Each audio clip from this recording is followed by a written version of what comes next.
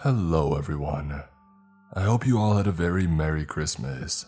And before we begin, I just wanted to say thank you all so much for your support of the podcast and the YouTube channel in general. Without all of you, it wouldn't be possible.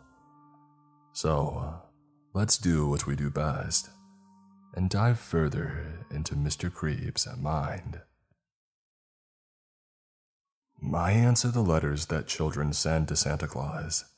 I started receiving some very strange letters, written by Putinator.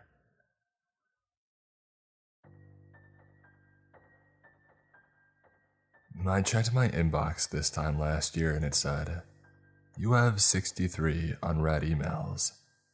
And this was going to be a long night. Sure, I love Christmas as much as the average person, and I like earning a bit of extra money, but I still wasn't looking forward to it. It was my job to read each and every one of these emails and respond as if I were the real Santa Claus. I also had a small pile of handwritten letters that needed a reply as well. They were stacked up next to me, all neatly tied together with a piece of string. For some reason, I actually prefer receiving the handwritten letters, other than the electronic version. It feels more personal, but it seems like most kids nowadays would rather send an email. In fact, I had only this small pile of 12 letters this year. All the others were strictly via email. I began to click through each email, quickly skimming what it was that each child wanted for Christmas. Before replying that I would try my best to deliver that gift to them, I would always end the email by signing off as Santa Claus before clicking send. Most kids would want the usual presents of bikes, games, or a puppy, but there were also a number of requests that were a bit more unique. One kid wanted a bottle of hand sanitizer, while another wanted a hammer.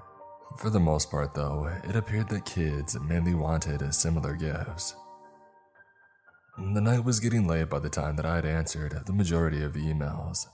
My hand and wrist were beginning to tire, but the thought of earning $3 for each reply was what managed to keep me working. My eyes wanted to close, and so I decided to leave the small stack of letters until tomorrow. I still had a dozen or so emails to complete, but it was time to call it a night. And then that all too familiar, unmistakable sound of another new email rang out across my small apartment. I knew that I wasn't going to respond, but I wanted to skim read it just to see what it said before making acquaintance with my bed. "Holly, good work on responding to all those emails tonight. I know it's mentally draining and I know you're working hard at it, but I just want to make sure you are also replying to the handwritten letters that I sent over to you this morning. Those kids need a response too. Thanks, Michael." I've never met Michael, but when it came to getting my job done, he was in constant contact with me. Michael was a decent boss, but sometimes could be a bit pushy and a tad demanding. I was going to respond to the letters as well, but both Michael and the kids would have to wait until tomorrow to hear back from the fake Santa. I was just about to finish closing the lid on my laptop when I heard another unmistakable ding sound. Another email had come through. I thought that most kids would be in bed at this late hour and not sending a Christmas wish list via email. Curious, I flicked my laptop back open and read the new email. The subject consisted of only 6 words. It read, "On the first day of Christmas." Unsure of what this meant, I opened the email and read what was written. It didn't take long to read the words because it was only 2 sentences long. The caroler sent me a partridge hanged in a pear tree. I reread the email a couple of times, making sure that I completely comprehended the message. I knew what was written, but I didn't entirely know what it meant.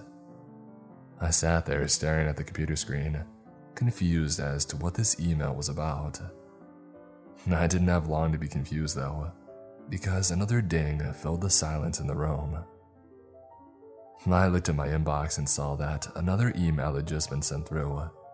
This time there was no subject, but the actual contents of the email was once again only a few sentences long. The first, Noel. The angels did slay. The caroler. This email also made mention of the caroler, and I wasn't sure as to who exactly that was. Maybe just someone playing some sort of prank. But I had seen enough horror movies to not completely dismiss this as such. More often than not, things like this turn out not to be a practical joke, and so I was wary as to what was really going on here. I thought that it was best to not respond to these emails, but I knew that I shouldn't just delete them and forget about them either. Another ding.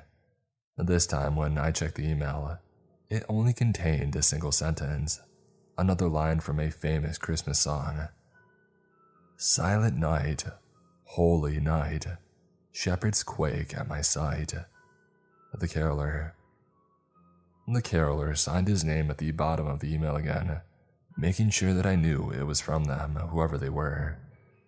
I was starting to feel a strange sense of dread, like my body knew that something was clearly wrong, but my brain was still trying to decipher what exactly.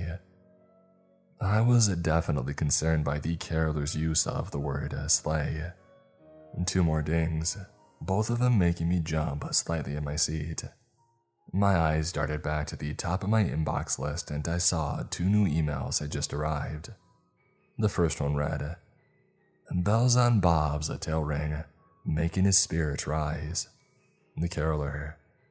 And the second email, also from the caroler, contained another quote from another joyful Christmas carol. Joy to the world, for I have come. The caroler. Now I was worried. Whoever this was wasn't mistakenly sending me these emails. This was intentional. They wouldn't accidentally send me 5 emails, all containing strange versions of carols. Each email seemed to allude to something dark or sinister, which is something that I couldn't ignore. Another ding. Rudy, the dead-nosed reindeer, had a very tiny nose. The caroler. This email was the first to truly disturb me. I'm not sure entirely why, but I think it was because it seemed as if Rudolph was purposely changed to another name. This probably meant something, but what that was still unknown. Obviously, the caroler was trying to scare me, and he definitely knew how to. What scared me the most, though, was, what if these emails were clues to something? Ding. Hark the herald angels sing, glory to the firstborn king. The caroler. I read this email twice before I noticed that it read, firstborn instead of newborn, as is heard in the song. I wasn't quite sure what the significance of this change was, but I was certain that it had to mean something. Ding. O come, all ye faithful, dreadful and triumphant, O come ye, to Beth. The caroler. Another changed lyric to suit a name. I was absolutely sure that this was on purpose now. This had to mean something. This had to be a clue to something bigger. It just wasn't possible to make this many spelling mistakes without them being deliberate and calculated. I looked around my empty apartment. It was dark apart from the light of my laptop screen providing a faint glow of light. The darkness no longer felt comfortable, and I needed a proper light source to help calm myself down. I needed to be able to see everything that was inside the apartment, just in case. I stood up out of my seat and only took 1 step towards the light switch when I heard another. I didn't want to look at it, not until the light was on. I continued to walk towards the light switch while constantly looking through the darkness, hoping not to see anything within it. I reached the switch, flicked it on, and quickly glanced around the room. It was empty. Only the wardrobe, my desk, and my bed were present.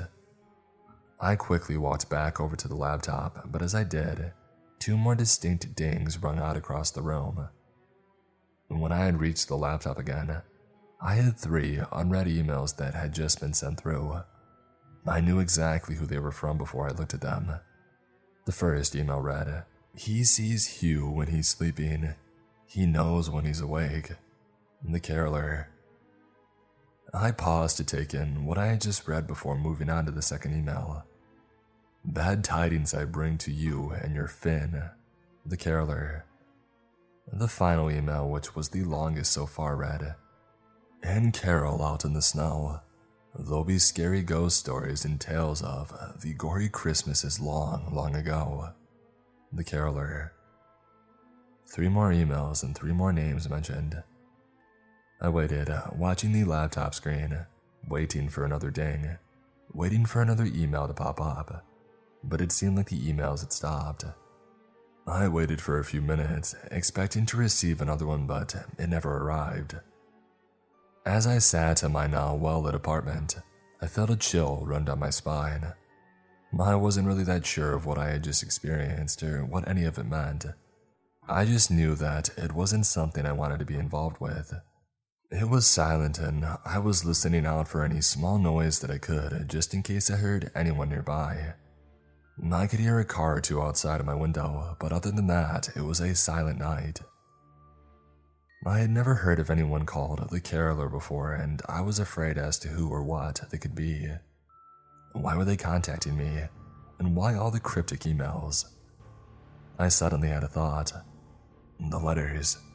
The handwritten letters for Santa that I hadn't had a chance to look at yet. For some reason they had popped into my mind, and once the thought of them had occurred, I couldn't shake the feeling that they may be involved somehow. I looked to the side and towards the bundle of envelopes that were beside me. I reached down and grabbed the top letter on the stack. I tore it open and pulled out the single sheet of paper that was inside. The piece of paper was only small, and it only had a few sentences written on it, in small, incredibly neat handwriting. "Dear Santa, for Christmas, I want to be a partridge in a pear tree. From Georgia Partridge." I instantly knew that this was all connected somehow, and I frantically grabbed the second letter. I tore the envelope that contained the second letter. I pulled the piece of paper out of the envelope and quickly unfolded it. Again, there was a small note written in the same neat handwriting as the previous letter. "Dear Santa, all I want is to be found in the fields as I lay. From Noel Dover." I read the letter and then froze. I recognized that name. Noel Dover. I had heard it before, I swear I had. I just couldn't remember where. Pushing the thought of his name aside, I grabbed the next envelope that sat at the top of the pile, tore it open and plucked out its contents. The same handwriting greeted me, in what now felt like a taunting manner. "Dear Santa, for Christmas I want to sleep in heavenly peace. From Henry Shepard." It then struck me. I remember how I knew the name Noel Dover. Well, I thought I did, so I went back to my laptop and searched for his name. I was right. I had correctly remembered where I knew his name from. Search enters day 12 for missing camper. Missing camper Noel Dover has been missing for almost 2 weeks now. Both police and volunteers have been tirelessly searching ever since it was first reported that he was missing. Police inspected his campsite and have today revealed that there is evidence that points to foul play. It is unknown at this time whether there are any suspects that relate to his disappearance. The article continued to explain more about the missing man, but I had read enough. I remembered the story from a few years ago. As far as I knew, no one had ever been convicted for his abduction. In fact, I don't think there were ever any suspects. After discovering this piece of information, my mind began to race. Why was this letter sent to me, and why did it reference a true crime? Of course, my brain immediately thought of the possibility that whoever was sending me these letters were involved with his disappearance, but I tried my best to push that thought out of my mind. I know it was the logical explanation, but the thought scared me too much to entertain it any longer. Out of either curiosity or maybe hope that it was all a coincidence, I decided to search the internet for the other names mentioned in these letters, Georgia Partridge and Henry Shepard. I hoped to find that they had not met similar fates.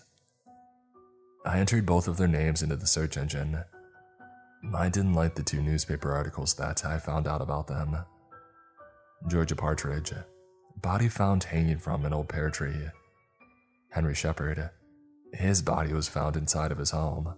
A large hole was dug through his forehead. I was seeing the pattern, which I guess was the caroler's design. The disturbing trend of the names from the letters all belonging to deceased individuals was one that I wished I wasn't involved with. I looked around my apartment one more time, just to confirm that I was indeed alone. I couldn't make out anything out of the ordinary, just the usual furniture and clutter. I turned back around to face my laptop and the slowly declining stack of letters. I had to know what else was hidden within those envelopes. Of course, I was afraid to see what else they would reveal, but I had to know. I also needed to know why they had specifically been sent to me. I pulled the next letter that was resting atop the pile and I opened it. Dear Santa, I want to sing a sleighing song tonight. From Robert Calling. Another clue that directly related to the emails I had previously received. Bells on Bob's tail ring, making his spirit rise.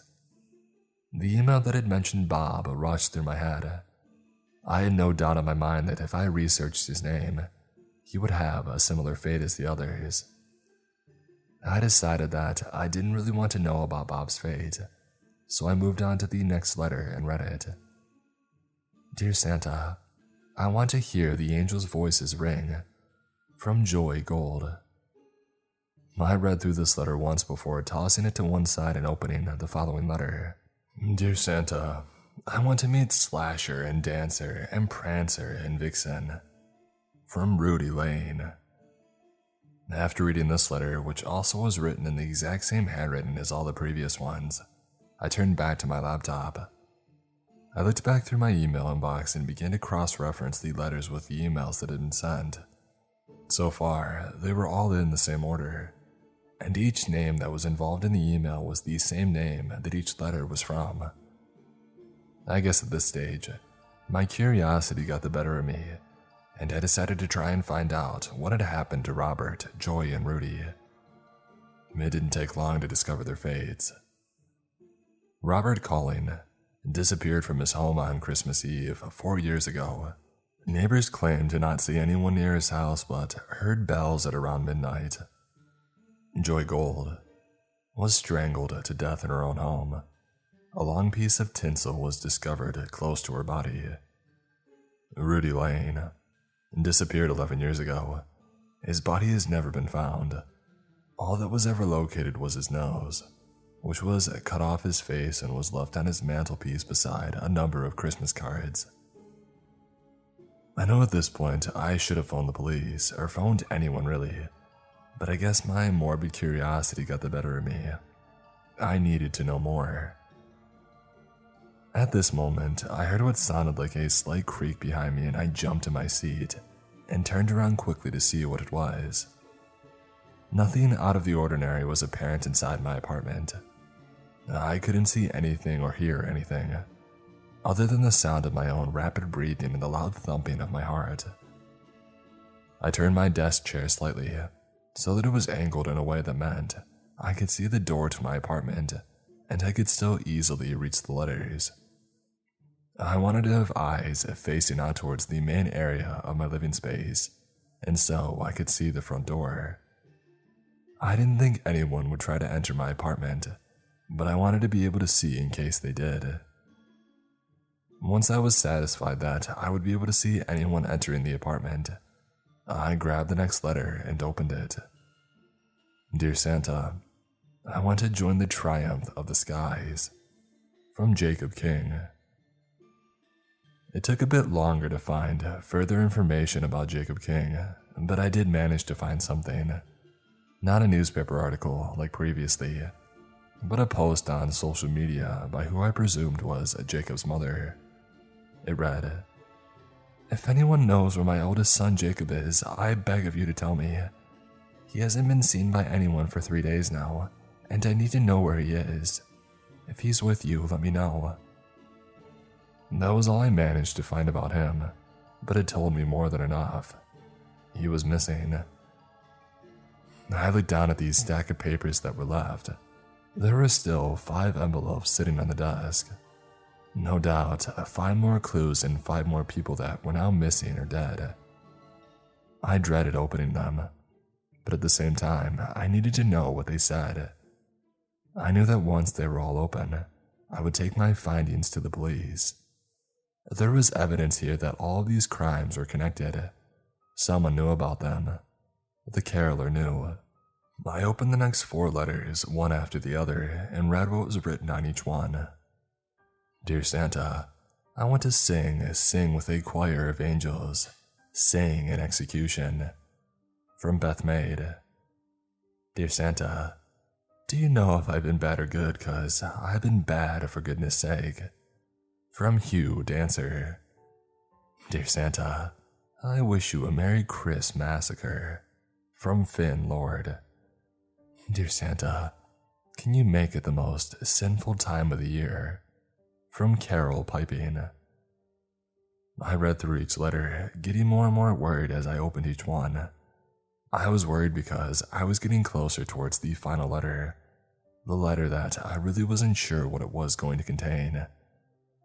I had only received 11 emails, yet this was the 12th letter that I was going to open. I could think hopefully and assume that this envelope actually contained a child's letter to Santa, but hopeful wasn't something I could be after what I had just read through. I knew that it was going to be another letter from the caroler. I turned my chair back around, sacrificing my eye line to the door to do so, and very hesitantly picked up the final letter.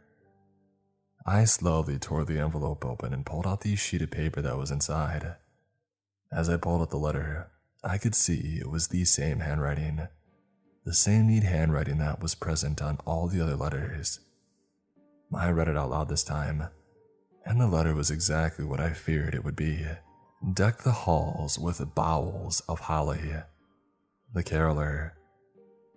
As I finished reading it, I heard a voice come from directly behind me, speaking directly into my ear. Fa la la la la, ha ha ha ha. I didn't even have time to scream before I felt the damp cloth held across my mouth and nose. My nose immediately smelt a sweet odor, which I could also slightly taste as I breathed in whatever the cloth was soaked in. I tried to claw the cloth away from my face, but the hand that held it there was too strong. I tried to scream, I tried to panic, but it was all useless. I had no other choice than to breathe in the chemicals on the cloth. I could feel my vision starting to disappear, and my hearing become muffled. I began to slip out of consciousness. The last thing I remember before everything went black was a muffled voice singing. I could barely make out the words. Lay down your sweet head. A haunting tune began to fill my ears, and I could still only see black. But the sound of what sounded like melodic screaming was penetrating my ears. The screaming tune was only quiet, and the sound of bells jingling accompanied the melody. My eyesight began to return. First, all I could sense were soft lights of red and green. Then the world around me came back into focus. It didn't take me long to realize that I wasn't in my apartment anymore. My apartment isn't covered in tinsel and fake snow, unlike where I was now. I was inside of a large hall, filled with every Christmas decoration that you could think of. If you imagine what Santa's village would look like, then that's probably a good description of where I was.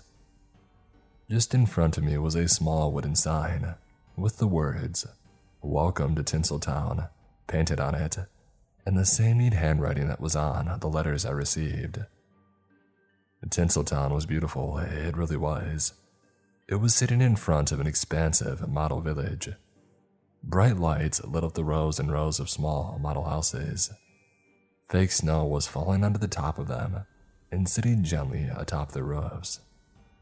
A large Christmas tree sat at the center of the model village.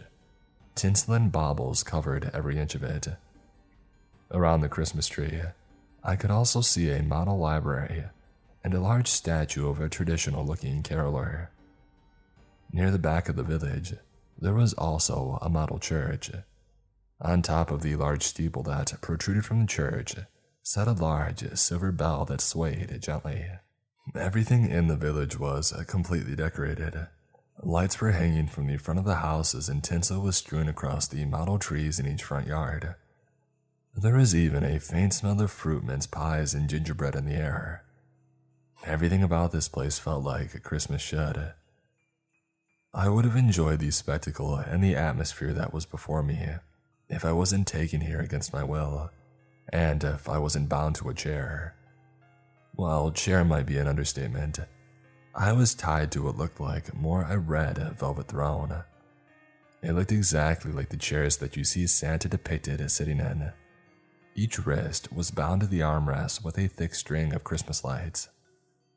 Through my panic, my ears managed to tune back into the haunting music that I heard while I was regaining consciousness. It was coming from the side of me. I turned my head to face whatever it was that was making the sound. I saw that it was coming from an old record player. It sounded as if something was screaming a tune through the player, rather than actual music. Standing next to the record player, with his back facing towards me, was a fairly tall, portly man dressed in a dark black coat. A top hat sat on top of his head, which was also black with a red stripe that ran along its circumference. The man must have noticed that I was looking at him, because at that moment he turned off the record player and he turned around to face me. And the first thing I saw when he turned around was his thick brown mustache that sat above his top lip. The man, who must have been in his early 40s, also had large brown mutton chops that sprouted out of his face. He was also wearing a large red handkerchief that sat around his neck. In his left hand, he was holding sleigh bells, which I guessed was the bell sound that I had heard. He looked exactly like the caroler statue that stood inside at the model village. "Ah, you're awake. Splendid," he said in a rather energetic and joyful voice. I didn't respond, well, not by speaking anyway. I started to panic, which involved both screaming and crying. I screamed as loud as I could, for help, for anyone that could hear me. The man, who I assumed was the caroler, walked over to the large throne and knelt down in front of me, and began to wave these sleigh bells directly in my face. I think this was his way of silencing me, but it would take more than a ringing bell to silence me. He could tell that his method wasn't working, and so he stood back up and put his hand into his pocket and pulled out a very large candy cane. He unwrapped it and shoved the straight end directly into my mouth. I felt it almost touch the back of my throat, and I gagged a little bit on it. I used the muscles in my mouth to push it forward slightly, just enough so that it was sitting slightly more comfortably in my mouth. This time, the caroler's method had worked. He had been able to silence me. "Why all the screaming and crying? Don't you know it's the most wonderful time of the year? 'Tis the season to be jolly," he said to me in a slightly mocking tone, as he theatrically threw his hand up in the air. He then began to laugh a hearty guffaw. His laughter was loud, and beside the fact he was most likely a killer, it sounded jolly. He stopped laughing and began to stare at me, almost as if he was proud of me, or maybe he was proud that he had been able to take me. He bent down again, this time so that he could see into my eyes. His bright green eyes were almost parallel to mine, and he stared at me with an intensity that I had never felt before. A smile then formed across his face, a smile of almost pure joy. He wasn't enjoying himself immensely. He then began to speak in an excited tone. "Oh, I'm sorry, I haven't welcomed you to my home yet. Welcome to Tinseltown," he said as he stood up and waved his arm to show off the model village that was before us. "Do you like it? Does it have enough Christmas spirit?" he asked me and then waited for a response. "Mm-hmm," was all I could say due to the candy cane stuck inside my mouth. Yes, I forgot. You're too busy enjoying the Christmas snacks. Tut-tut," he said as he mockingly waggled a finger toward me. "No matter," he continued. "Even with a mouthful, you can still enjoy the spectacle of Tinseltown. We've got parties for hosting, marshmallows for toasting, and caroling out in the snow. And believe me, we have ghost stories. And the best bit is that it is all for you." The caroler must have seen the look of confusion on my face after he had finished speaking, as he quickly acknowledged it. "You didn't think this was all for you? Of course it is. You are my 12th day of Christmas, the finale to my carol." His explanation didn't help with my confusion. In fact, it actually made it worse, which is something that I think he also noticed. He sharply turned around on the spot and walked back over to the record player. He placed the needle back onto the record and the screaming symphony started to play again. I couldn't shake the feeling that these screams that I was hearing through the player were real, and just the thought of that being true made me tremble. I felt tears welling up in my eyes as I listened to the painful and haunting screams. I then recognized what tune the screams were performing. They were somehow edited so that they were in the tune of the 12 Days of Christmas. I began to frantically wriggle and try to break free from the Christmas lights that were tightly binding my arms to the chair. The caroler watched on as I struggled, amused by what he saw. He took a step towards me and called out, "I'm so glad you received those letters that I sent over to you. It means we get to have this festive fun. But before we deck the halls, let's finish my masterpiece. What do you say?" Once again, I couldn't respond, due to the fact that I was still sucking on the candy cane. I think it was more of a rhetorical question this time, though. The caroler turned back around and stepped back over to where the record player was resting on top of a large wooden desk. I saw him rummage around the desk for a moment, and so I saw this as an opportunity. With his back turned, I was able to wriggle my arms and slightly loosen the Christmas lights that were tied around them. I could only try and free myself for a moment, though, because the caroler swiftly turned back around to face me again. He was no longer holding the sleigh bells that he once had been. He had something different in his hand. He was now holding a fairly large nutcracker. The nutcracker was painted like a small man and had a fluffy white beard, like the ones from the famous ballet. It was menacingly staring at me with its wide open mouth. The caroler carried the nutcracker closer and closer towards me. I knew that it was not going to be cracking open nuts. It was going to be used on me. I wanted to scream, but I couldn't. He took one step at a time, building the suspense before the inevitable. He was almost next to me now, and the nutcracker was directly in my line of sight. Its small, painted eyes were staring directly into mine, almost as if they were mocking me, or wanted to stare at their next victim. The caroler grabbed a hold of my index finger on my left hand and forced it to extend outwards towards the open mouth of the nutcracker. He placed the finger just inside of the mouth and then placed his hand on the back of the nutcracker, ready to make the mouth close sharply. "Make sure you scream loudly and tunefully," he commanded me. He was bent down and was looking directly at me as he spoke. A frightening smile was across his face. I saw him about to pull the small wooden lever of the nutcracker. He thought that he had me exactly where he wanted me, but really, I had him exactly where I wanted him. In one swift movement, I pulled my right hand out of the Christmas light binding. I had managed to wriggle my hand and loosen them just enough for it to slip through. My hand slid free in one smooth motion, without much resistance at all. Once it was free, I rushed my hand up towards my face, towards the candy cane inside of my mouth. Ever since the caroler had forced the candy into my mouth, I had one goal in mind: to make it as sharp as possible, because for some reason, candy canes can be turned into a weapon with a very fine point. This is exactly what I had been doing for most of the time that the caroler had been talking to me. I was just relieved that he hadn't caught on to the fact that that was what I was up to. I pulled the candy cane out of my mouth with my now free hand, gripping it with all of my strength. I thrust it outwards with as much force as I could. It landed straight into the caroler's left cheek. It tore straight through the soft tissue of his face, and I felt it pierce through the other side of his mouth.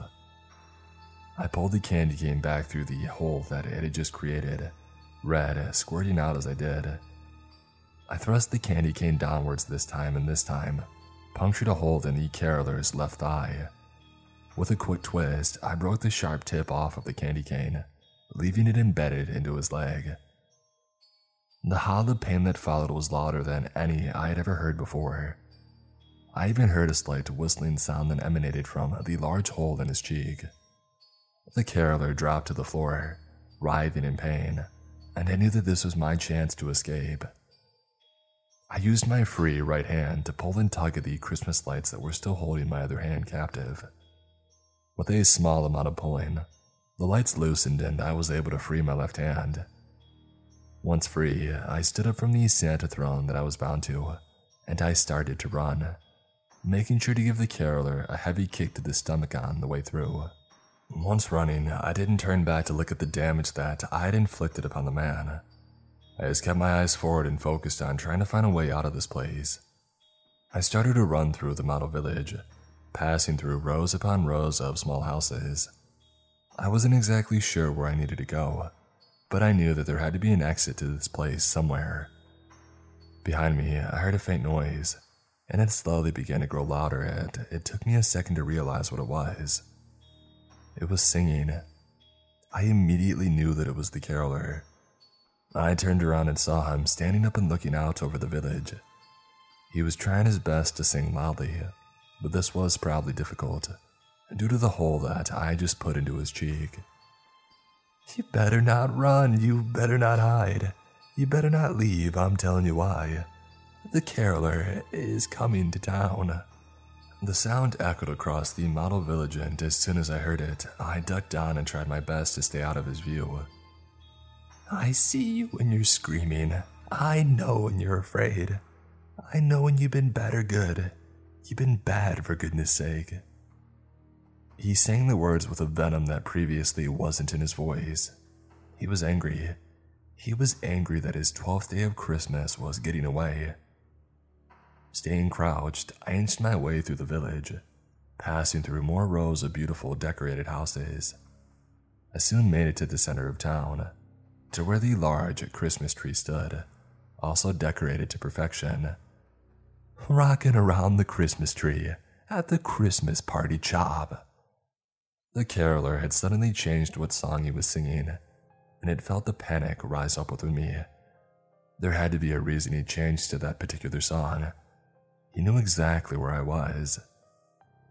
"You will get that sentimental feeling when you hear voices screaming, 'Let's be jolly,' and deck the halls with boughs of holly." I thought that I had successfully hidden within the village, but that must have not been the case. After all, the caroler knew the ins and outs of the model town more than I did. I'm sure he easily figured out exactly where I was. I knew there was no other option. I needed to leave this place right now. Hiding was pointless, so I needed to run. I stood up and began to sprint. I ran past the Christmas tree and past the statue of the caroler. The library whooshed past in a blur, and I was now running towards the small model church. I didn't stop running, but instead took a huge leap and jumped over the roof of the holy building. I landed on the other side, expecting to see more houses, but there weren't any. Instead, there was a large open area that was filled with rows and rows of small tombstones. I didn't have time to stop and read each tombstone, and I'm not even sure that there was anything written on them. It didn't concern me though, because what caught most of my attention was the large tombstone in the center of this model graveyard. This tombstone was different. It was full-sized and even had a large hole dug in front of it. The tombstone read one name: Holly Drummer. My name. I stopped in my tracks at the sight of the gravestone with my name etched into it. The sound of jingling bells made me remember where I was and that I needed to keep moving. The exit must be around here somewhere. I then heard the caroler begin to sing a different song. His voice was coming from closer than it had been before. "Hark, hear the bells, these sweet silver bells. All seems to say, they lead away." The caroler stopped singing suddenly, almost like he was surprised by something. I was confused as to why he had abruptly stopped singing the carol. I turned around quickly to see where he was because the sudden silence was frightening, and it made me aware that I had no clue where he was exactly. I turned around and saw him. He was standing just behind the model church, and he was staring directly at me, pain and worry both present on his face. I then realized why he had stopped singing suddenly. He had just accidentally sung something he didn't mean to, and he knew it. He must have seen my eyes dart up towards the church steeple because he quickly darted forward, bells jingling with each step that he took. He was only able to limp due to the hole that I had put in his leg, but he would still be able to catch me if I wasn't quick enough. I ran towards the steeple, towards the silver bell that I hoped would lead away. I ran as fast as my legs would take me. I ran back through the cemetery and past the rows of small gravestones. The jingle of the bells was growing closer. I jumped over the last couple rows of the tombstones and was back at the church. I quickly moved to the side of the church, to where the steeple was. I could hear footsteps in the bells almost next to me now. I turned to look at the caroler hobbling up beside me.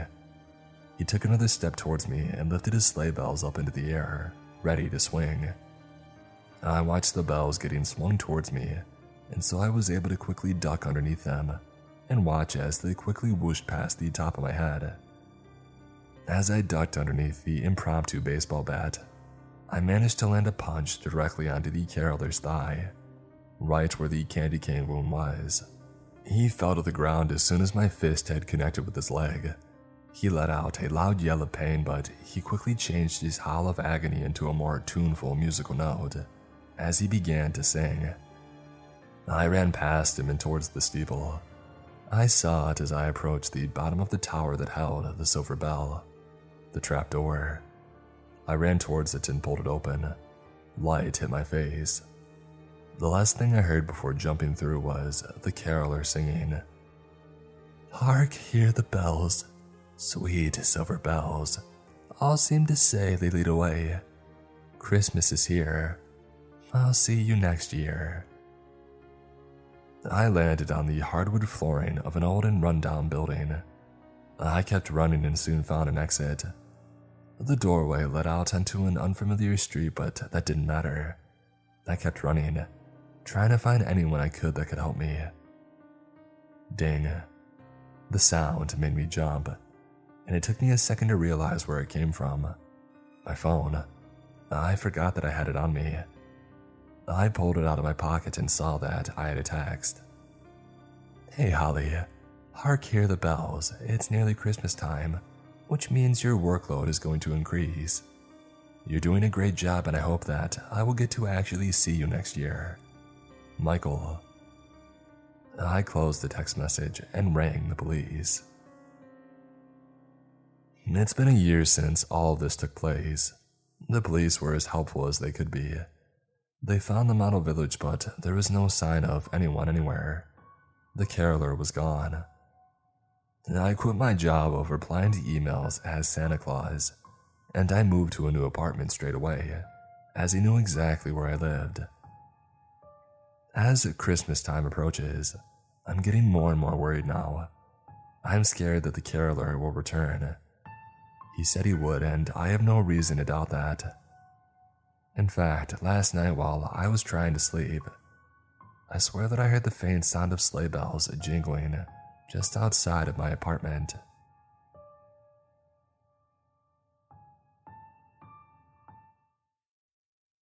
Every Christmas Eve, a monster challenges me to a game. Written by the Exo Guy.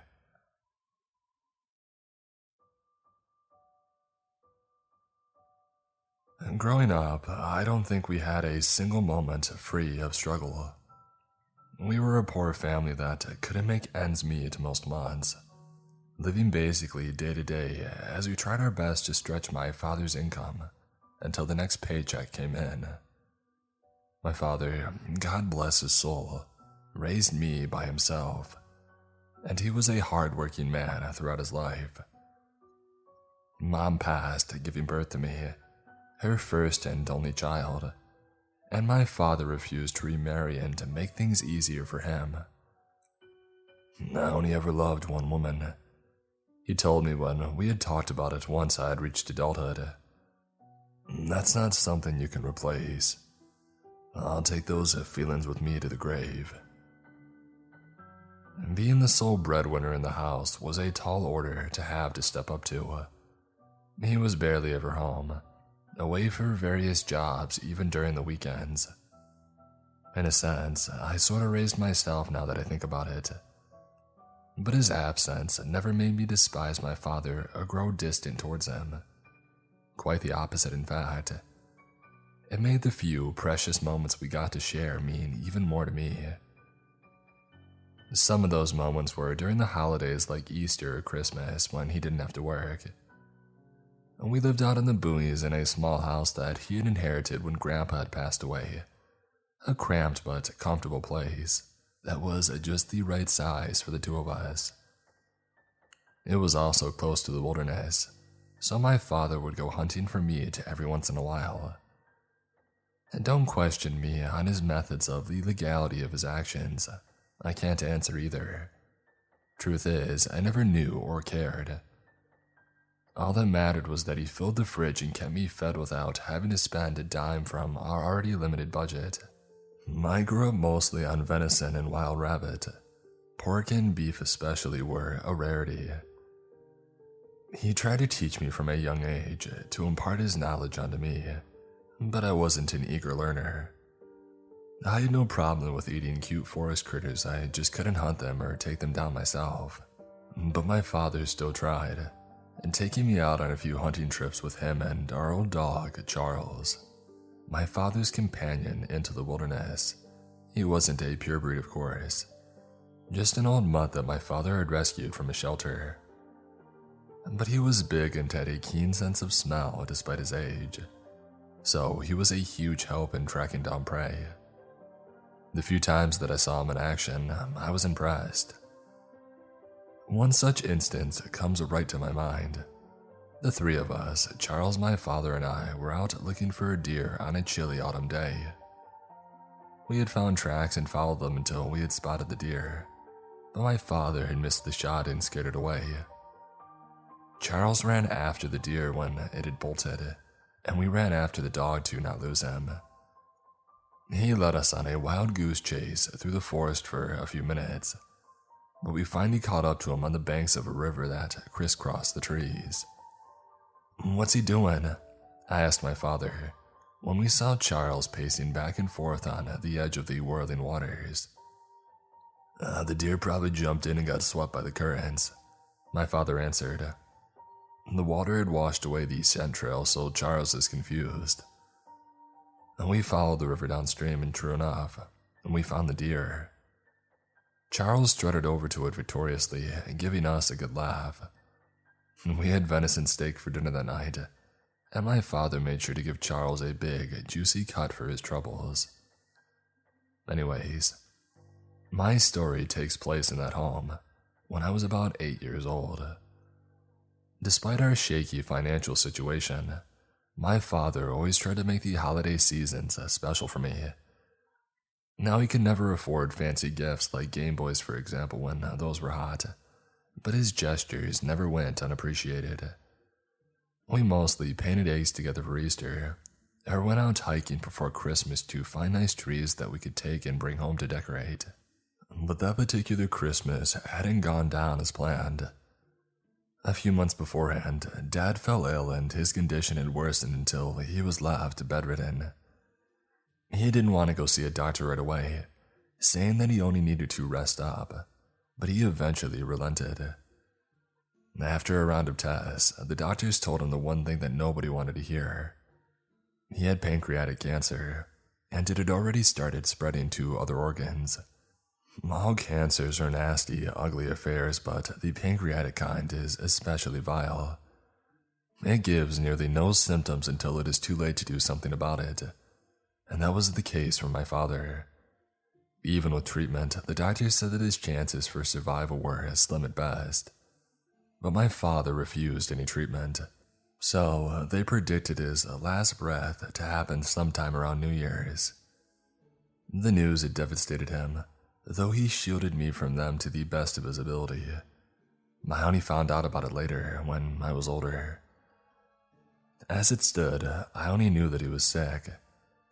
Being a young kid that thought of his father as a permanent part of their life, the thought that he might leave me never even occurred to me.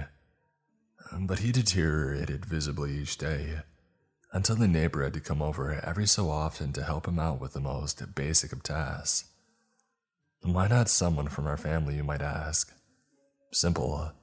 We had very few living relatives, and the ones that we did have were deadbeats, never giving a crap about us except when they needed to borrow money. They wouldn't have helped take care of a sick man, and they definitely wouldn't have taken me in after my father's passing. Listen, Nico. Dad told me one December evening after calling me into his bedroom, I'll be very sick for a while. I might never get better.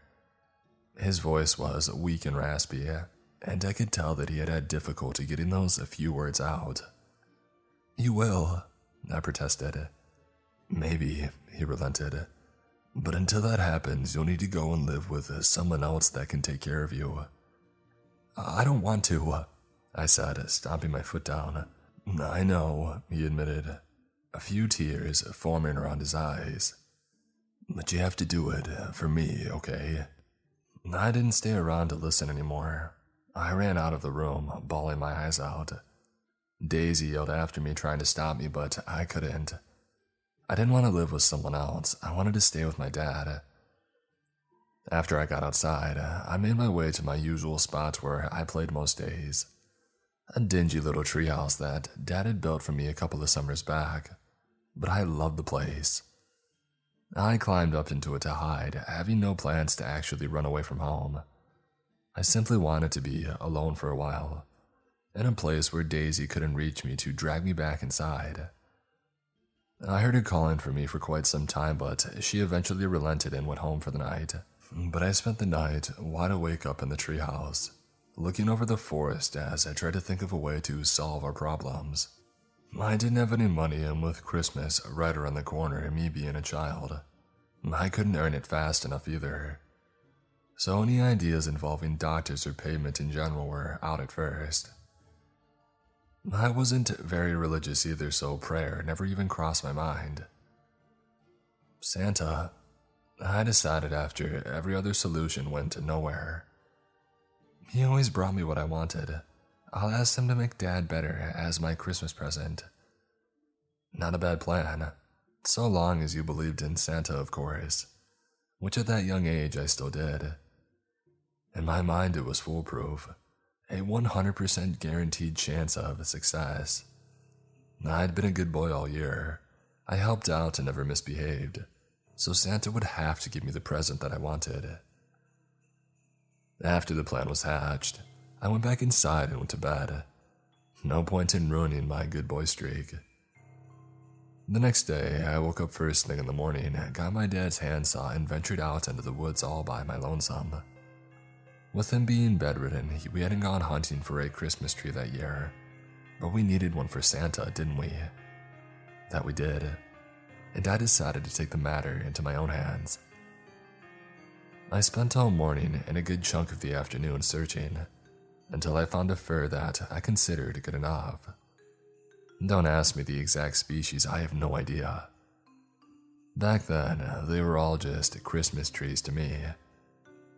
Anyway, I got it down all by myself, which proved to be a much more difficult task than I had expected. I got tangled in the branches as I tried to reach its trunk.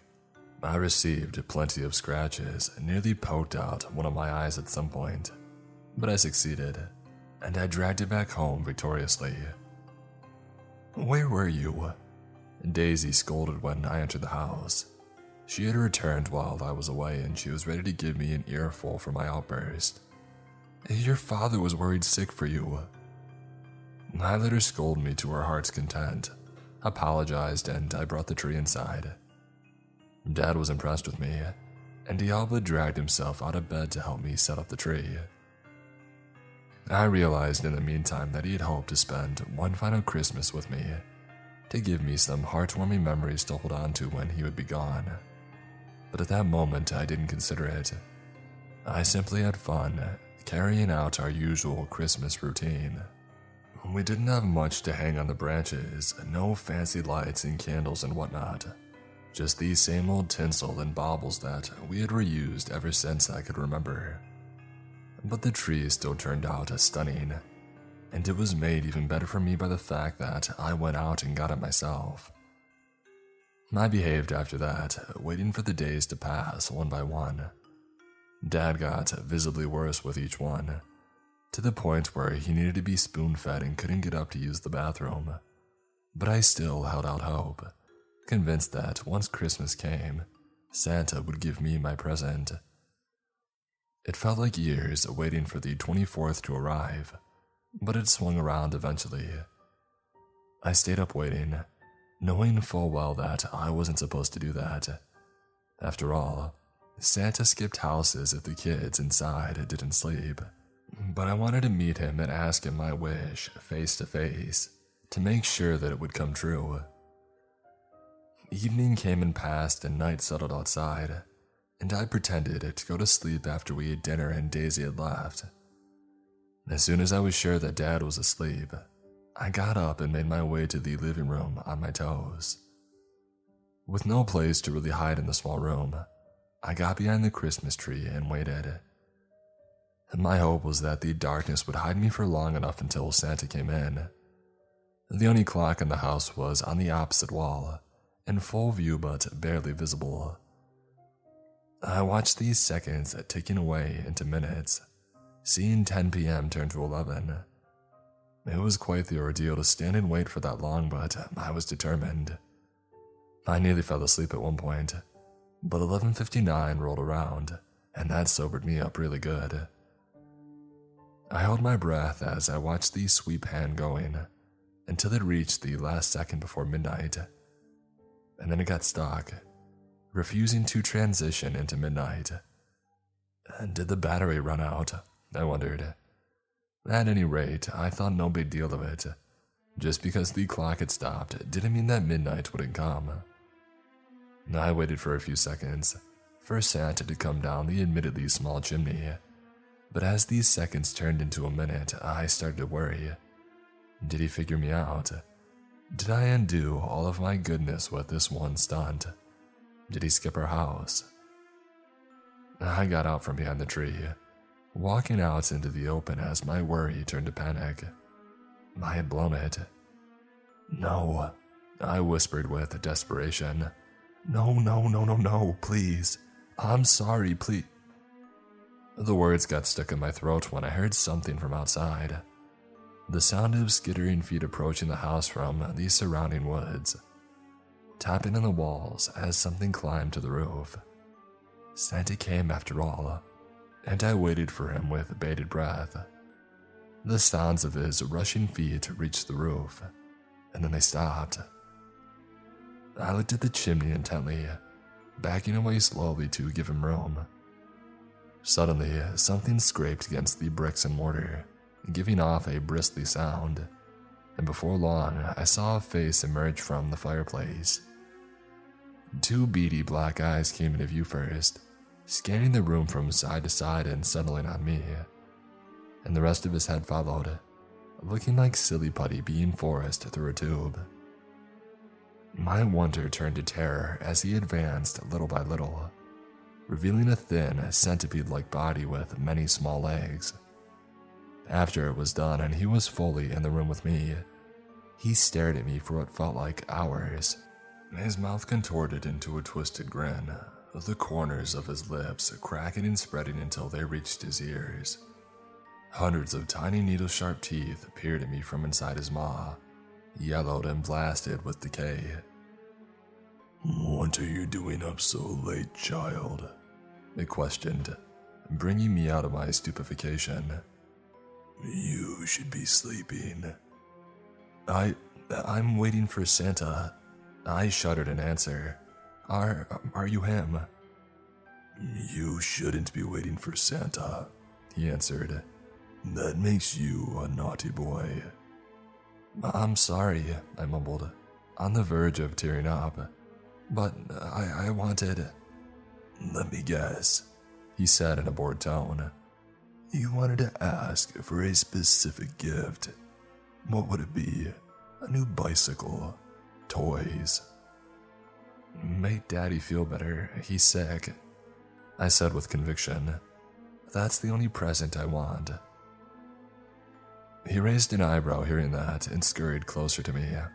His long body coiled, surrounding me as his beady eyes examined me. The color in my face drained, and it took all that I had to keep from screaming and running away. "Very well," he answered. "Let us see your father. I might be able to offer you what you wish for." He pulled away, allowing me to lead him to Dad's bedroom. I did so, opening the door slowly to reveal the dark room. Dad was in his bed sleeping, so Santa followed me inside. He pushed himself up, holding his spindly body above Dad with only a couple of hind legs. "He does look sick," he admitted. One of his front limbs reached down, touching Dad's forehead. "Very sick, but I can help." "Then do it, please," I whispered. "I will, but only if you play a game with me," he answered. "If you beat me at it, I will cure your father." And if I lose?"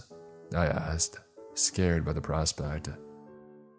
"That's a surprise you'll have to find out," he answered and gave me another grin that sent chills down my spine. I wanted to refuse, but seeing Dad in that state broke my heart. He had done so much for me over the years that I couldn't let him down now when he needed me. "What's the game?" I asked. "You've been a good little boy all year, so I'll let you choose," he said. I thought it over for a bit, trying to decide what game I was best at. I didn't know a lot of them, so my options were limited, but I eventually settled on one. "Hide and seek," I answered. His grin grew a bit wider hearing that. "Okay," he said with satisfaction. "I'll do the seeking and you'll do the hiding. If I can't find you for 10 minutes, you win. Is that good?" "Yes," I answered, already thinking of potential hiding spots. "Great. I'll count to 100, so scurry off and hide." He turned to face the wall and started counting out loud, so I bolted out of the room and left the house entirely. As tempting as it was to hide inside, I figured it would be the first place that he would look for me. My best chance was to get as far away as I could before he started looking. The moment that I got outside, I was taken aback by what I found. It was snowing pretty heavily only minutes prior, but now the bulky flakes were suspended in midair. There was no wind, no sound, no movement whatsoever, like the world itself paused for our game. It looked and felt surreal. Hearing the creature counting loudly inside, I blocked all of it out and continued running. I counted down from 100 in my head as I went, and I got pretty far away from home in that time. I hoped to make it to the treehouse, but it was too far away, so I dove into some bushes instead. Without anything on me to tell time, I had to approximate as I waited for the 10 minutes to pass.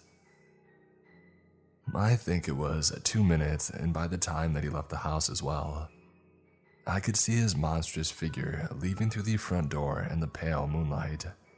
But something was different. He moved faster, more erratically, his head turning from side to side in search of me. I thought that he didn't know about the treehouse, but I was wrong. He scurried past the bushes I was hiding in, going right for it. I caught a glimpse of his face when he passed by, and his expression petrified me. He looked scary before, but now he looked downright terrifying. The grin on his lips more evil than I thought possible. He really wanted to catch me. I saw him reaching the treehouse and climbing up with little effort. He pushed his body inside through the window, breaking some of the planks apart in the process. When he didn't find me out there, he let out an angry screech and started tearing the treehouse to shreds, until all that was left was a devastated husk. When he was done, he climbed down and looked at the forest for a few tense moments. I started realizing just how dire my situation was, so I retreated further into the darkness. But before I did, I saw his face contorting as something bubbled to the surface of his skin between his eyes. A deformed snout formed out of his flesh, and he started sniffing the air with it. I didn't wait to see if he would find me, knowing full well that he would. Instead, I got out of the bushes on the other side and ran away deeper into the forest. I estimated that maybe 5 minutes had passed, so I had 5 more to go. The sounds of his feet rushing after me came from behind, so I forced myself to run even faster. With hiding out of the question, I had to find a way to escape him for long enough. The way Charles tracked down prey using his sense of smell came to mind, so I knew that I needed to erase my scent somehow. The river, I decided, remembering how that deer managed to escape Charles and his nose. I ran into its general direction, deeper and deeper into the woods, and I eventually came across it. Luckily for me, it wasn't entirely frozen over. I stepped out on the treacherous ice until I felt it cracking beneath my feet, so I shot a soul at it and broke it. I fell into the freezing water, feeling it pushing all the air out of my lungs as it seeped into my clothes and invaded my skin. It was frigid, and thermal shock or hypothermia were very real dangers, but they didn't worry me much at that moment. In fact, they barely crossed my mind. My only goal was to escape the horrific creature that was after me. The current pushed me under the ice and carried me along on its underside, scraping me against the jagged edges that had formed. I got scratched and bruised, and the sensation left the tips of my fingers and my feet as the cold worked its way into my flesh, and my lungs burned for air. The ordeal didn't last for long, but it was excruciating. Half a minute later at most, the current spat me out on another break in the ice. I clung to it, trying in vain to drag myself out as I panted heavily. Prying my eyes open, I could barely make out the spot upstream where I had jumped in. The creature reached it and paused, sniffing the air as puffs of steam left its nostrils. He looked around in confusion, so I ducked back down into the waters. And despite the heavy price that I paid, my plan had worked. Coming back up to the surface, I saw him crossing the river and continuing deeper into the woods. As the few minutes left of our game passed, I just waited, holding on for dear life. Worry finally overtook me as the dire nature of my situation set in. I would win, but I would freeze to death in the process, as I didn't have the strength to pull myself out of the river. And even if I did get out, I wouldn't make it on my way home to exposure. Wet to the bone as I was, and with the temperature outside well into the negatives, the air itself would do me in.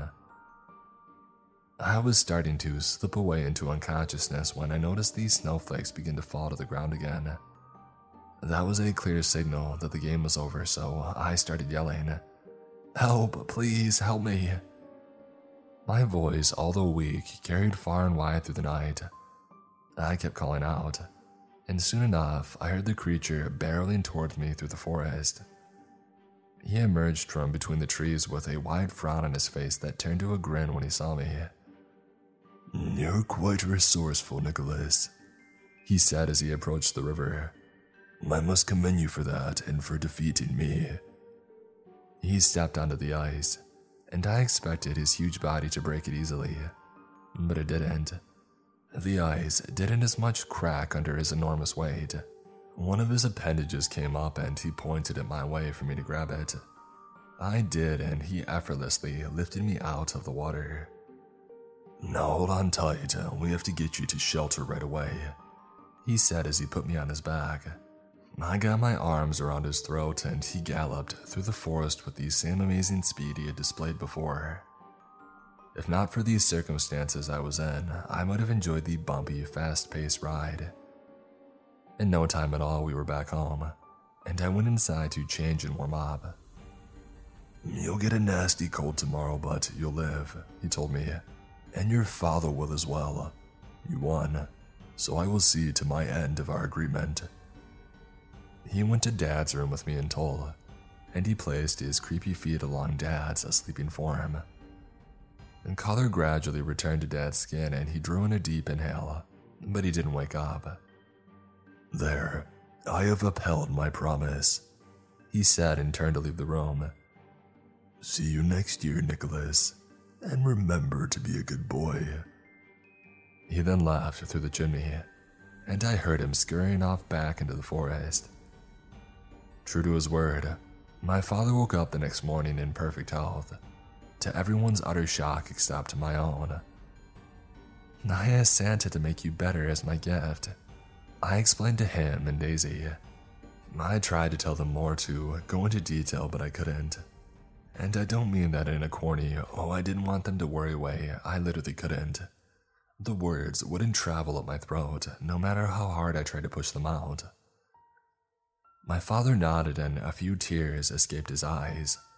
Tears of happiness, I thought at the time. But now I'm having doubts. That Christmas was the happiest one in my life, and getting to spend it with my father made me forget my ordeal. Later checkups with the doctors revealed that any trace of cancer was gone from his body, like it had never even been there. They questioned him, of course, but that's got them nowhere. So they called it a miraculous recovery and they left it at that. But my story doesn't end there, unfortunately. For the creature kept its other promises as well, returning year after year on Christmas Eve for us to play again, just as the first time it allowed me to choose, and I chose every game under the sun over the years.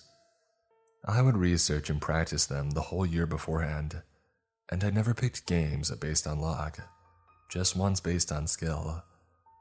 That allowed me to remain one step ahead and win each and every time, much to the creature's surprise.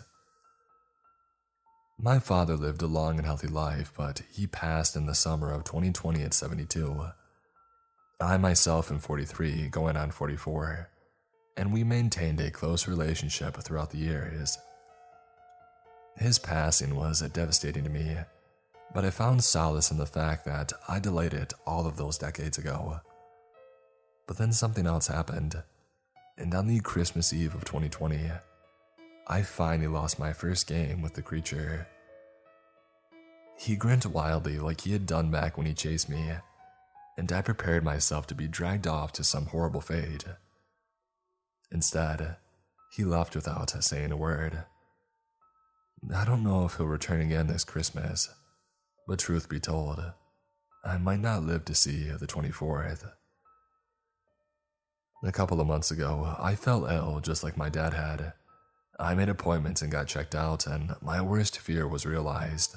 I was diagnosed with the same cancer that the creature got rid of in my father. Ever since, I've spent my time in and out of chemotherapy as I slowly deteriorated. Even though money is no longer a problem and medical knowledge has advanced so far, I'm still beyond saving. I'm lying on my deathbed now as I write this out, counting the moments, unsure of how many I have left. But I'm not scared for myself now. You see, I have a loving wife by my side and 2 young kids of my own. 2 brothers of 7 and 9 years old, respectively. 2 amazing yet naive kids that I love like nothing else in this world, and 2 are as pained to see me in this condition as I was to see my father. So yes, the creature might return this Christmas to play once more, but I worry that this time I won't be one of the players. I've tried talking to my wife and sons about it, but it's just like all those years ago. The words about the creature won't come out of me.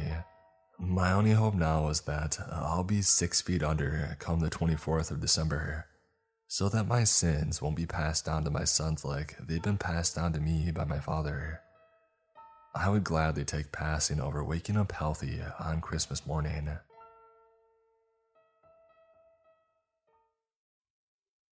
I'm a Navy SEAL. We encountered something unholy in the Mariana Trench. Written by Sniper 6407.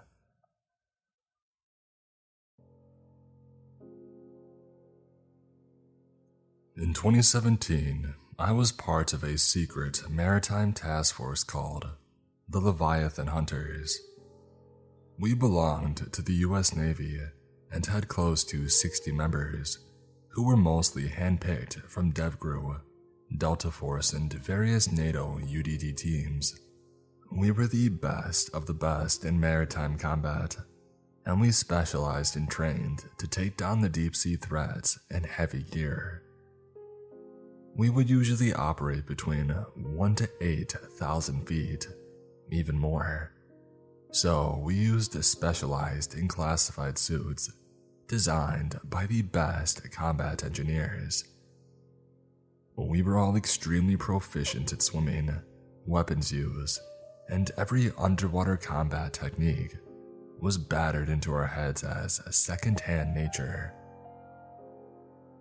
Given the rise of hostile activity in the deep oceans in the late 2010s, we frequently went on more operations. We would handle explosive disposal, naval sabotage, rescue, and intel. But we mainly found and destroyed extremely hostile deep-sea organisms with precision. The weapons we used were various modified underwater rifles and explosives, which were of an extremely high caliber due to the recoil of the guns being significantly lowered in the deep ocean. I joined while I was in DevGru, and I was offered a spot on the Leviathan Hunters.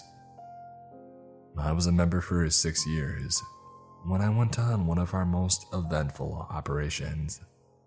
We were going to the Mariana Trench. It was deeper than any other operation we had ever been on, so we had to use experimental suits to survive the temperature and the insane pressure drops. Death would be mercy at those depths. And deep in the Mariana Trench, a distress signal from a US research submersible had gone out a day before that we had been deployed there. The researchers in that submersible were goners, but what caught our interest was the fact that these submersible's readings still showed that living organisms were surrounding the submersible, and they were taken as hostile. The Leviathan Hunters were deployed to investigate. We arrived on a large warship and dove directly into the trench in our suits, and as I put on the suit, I talked with the marine biologist and expert of the trench.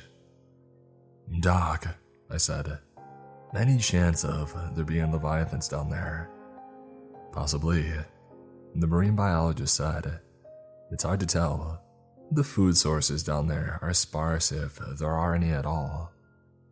"Then what the heck destroyed the submersible?" "The thing is, we don't know." "Well, how deep can these suits go?" 15,000 feet at the absolute maximum." "Why that deep?" "The ocean is much deeper than we think. I can't even imagine what the freaking things are that live down there. There are horrors within the abyss." With the weight carrying us deeply, we descended fast into the abyss. I looked around to see the light disappearing, and I held onto my rifle as we descended.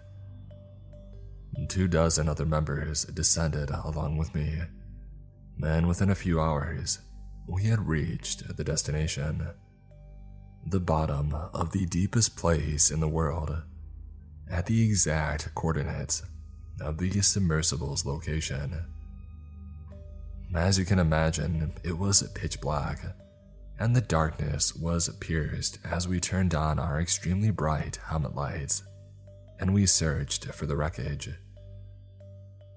The research submersible was absolutely destroyed, and it was clear that it wasn't just the pressure that had done it. I walked over to the wreckage, while the others watched for any signs of possible movement, and I noticed something inside of the wreckage. I reached down, my light illuminating a wriggling, pale tendril hidden inside. I showed it to my team, and we were instantly on guard. It had been cut off recently. In the distance, my teammate spotted a red light blinking off in the far distance, only visible due to the sheer blackness of the trench. It was pretty far, but it was steadily approaching, and we couldn't hit it this far. When it got within 600 meters, we all began taking shots at it.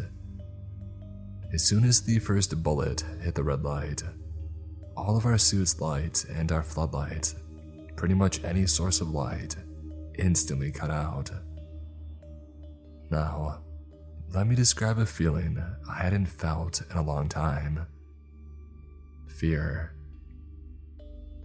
I had gone on raids on terrorist groups in the Middle East, assassinated the deadliest extremists and insurgency leaders, taken on monsters both human and not, been shot, been stabbed, been gassed.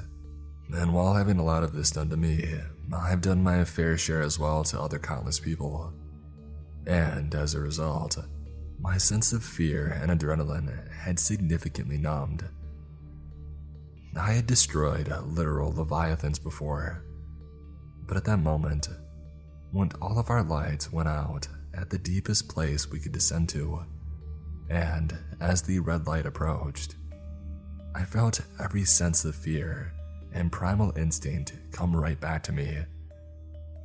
That feeling I felt, it was primal, as if I recognized that red light from the worst nightmares of my ancestors. And standing at the bottom of the ocean, holding a rifle, I had nowhere to run, nowhere to hide, nowhere to seek refuge. We were blind, and anything that we shot at, we would definitely miss. It was absolutely pitch black, darker than anything else I had ever experienced, even at depths close to these. It was the void, and there was only one thing penetrating it, and it was something that I couldn't see, something that I didn't want to see. It approached, and no matter how closely it got, it seemed to never grow or shrink. At this point, I had no idea where my teammates were. My lights, communications, and electronics, they weren't working, and the red light was rapidly approaching. I was stepping back blindly into the void, slowly, as that red light approached. It was only 20 feet away when it suddenly cut out, and everything turned black. All thoughts of my mission, all thoughts of my teammates, my family, and my country, all that I had fought so hard for, instantly it disappeared as I turned the other direction and ran. The water resistance made my footsteps feel like an eternity, and I would never escape this thing, but I sure as heck tried my best. I suddenly felt a commotion as water rushed around me. Objects brushed past me, and suddenly my headlight, and only my headlight, turned on, and I screamed. I was mostly used to some pretty extreme stuff, But this was something else entirely. My teammates, all who were married and had kids, the people I knew and who I had fought alongside and I would die for, were now all ripped to complete shreds. Every single one of them, and their suits too, were torn apart, their organs ripped, and their skin pale and crushed by the immense pressure of the water. Their faces were just floating there, drifting lifelessly in the water. The deep water was flooded with crimson, and I saw the floating head of one of my teammates drift in front of me with an expression of horror that I cannot even begin to describe. I dropped my rifle and I ran. I ran slowly, but I ran, my dying light illuminating the bare seafloor, as I constantly felt something brush against me. I was running, closing my eyes, slowly making my way across the seafloor. My steps dragged out as I kept screaming, and screaming until my lungs were hoarse. I coughed up so much crimson. The suits were supposed to give us air for up to 10 hours, and I ran and ran and ran across the seafloor, screaming and constantly turning back, only to see nothing. But there was something hiding within the pitch black of the ocean, and the primal sense of utter dread was rising every second. Besides the fact that I could neither see, feel, or hear anything near me anymore. But I could sense that there was something horrible, worse than anything I could imagine within that blackness. I must have ran for an hour or two within the time that I went, and then I suddenly stopped. Only a few meters away from me, illuminated by my headlight, was an enormous, endless, black trench within the Mariana Trench. It was extremely deep. Even from my limited visibility, I could tell that it was a true abyss. Something swam past me, something huge, and I turned to see that red light approaching me at breakneck speed. Any chance of leviathans down there? With no other options, I jumped into the abyss, the trench within the trench. Possibly, it's hard to tell. The food sources down there are sparse if there are any. I sunk deeper and my lungs burned as I screamed and screamed, and my headlight touched nothing, illuminating nothing as I descended into the void.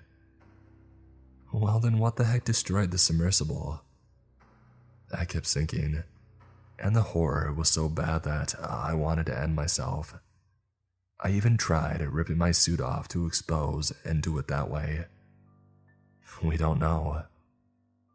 I looked beneath me to see nothing but utter blackness envelop me, and it just kept on going, and I wondered how deep the ocean truly was. I had devoted so much of my life to it, and yet now it was going to end me.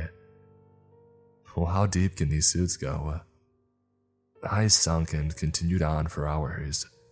Time became irrelevant, and I was stuck in my mind, and I constantly punched my helmet, and the fear was driving me mad. Well, 15,000 feet at the absolute maximum. I couldn't form thoughts. The utter dread was screaming at me that something huge and something unknown was watching me, following me as I sunk to my demise. I closed my eyes and screamed, red and pieces of my lung splattering the inside of my helmet. Why that deep? Hours and hours passed. My oxygen slowly ran out, and I finally hit the floor of the trench. I opened my eyes, the taste of copper in my mouth, my throat burning as I slowly walked forward, madness and fear pounding into my mind. I was at the bottom, the true end to the deepest point, the deepest place on earth, The ocean is much deeper than we think. I walked aimlessly, waiting for my oxygen to run out so I could be granted the sweet bliss of death. But in the distance, I saw that red light blink into sight, and it approached quickly as I screamed once more. I can't imagine the things that live that deep. I wanted death, and nothing else. I ran towards the light as it approached, screaming and closing my eyes, and waiting for the beautiful feeling of my flesh ripping as I died and left this wretched abyss. I ran and ran until I slowly stopped and I opened my eyes. The red light was in front of me, and my headlight was illuminating it. I looked up, and floating in front of me, at the deepest point on Earth, I saw an organism so horrifying, perfect, beautiful, dreadful, unholy, demonic, eldritch, and I fell to my knees and experienced a fate much worse than death. There are horrors within the abyss.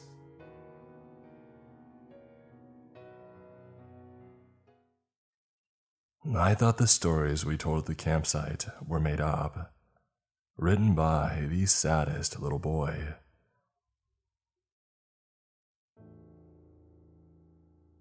Let me start by saying that I love my job. I've been working as a camp counselor for nearly 2 years now. We facilitate all kinds of youth camps, school camps, church camps, kids' birthday parties, you name it. To me, it's the best job in the world. Our campsite is located on a farm just outside of a small town. It's away from people and it's entirely off the grid. So we generate our own electricity and filter the farm's water. Over the years, we built cabins, bathrooms, and a main dining hall, all with our own bare hands. We're quite proud of our little campsite. The best part is showing the kids the wonder of the outdoors. I know it's not as comfortable as being in your own house, but it is fun. We get kids off of their phones for a few days, and suddenly they see, hear, and experience all these amazing new things. This is my little slice of paradise. Or rather, it was. I experienced something that slightly changed my perspective of this campsite. Let me start from the beginning. I agreed to facilitate a camp for 24 new high school students, all between 13 and 14 years old. They looked quite unenthusiastic, but I knew that I could change that. This group was small enough that I only needed one other camp counselor working with me, so my good friend Robin joined me for the weekend. We had great chemistry together, to the point that sometimes I believe the two of us have more fun on these camps than the kids do. We go through the regular camp program for the first day and night. You know, games, songs, and unhealthy food. Great fun. On the second morning, we make a point to wake the kids up super early and continue where we left off. However, the second night is where everything changes. It's time for my absolute favorite camp game. You will all have to follow the lifeline. I announce to the small crowd of bewildered faces. Robin cracks a smile next to me. I explain that the two of us would march the group into an abandoned field somewhere on the farm, in complete darkness, with no torches allowed. Then, once at this location, the kids would have to navigate their way, one by one, through the darkness, following a tight string that had been woven around and through various trees and bushes, forming a course.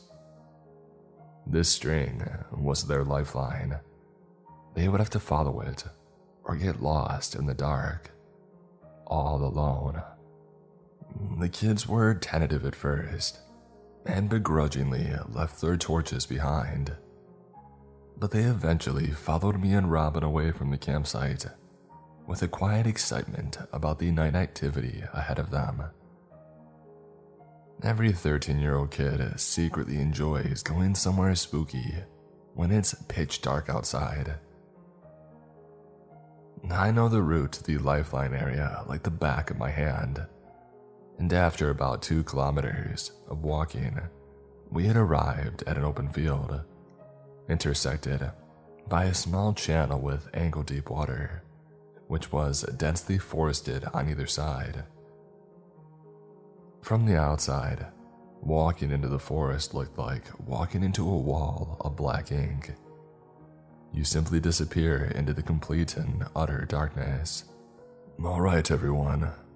The Lifeline will lead you safely through the forest. Each of you will take hold of the Lifeline and walk it to the other side. Once everyone is through, we'll head back to camp.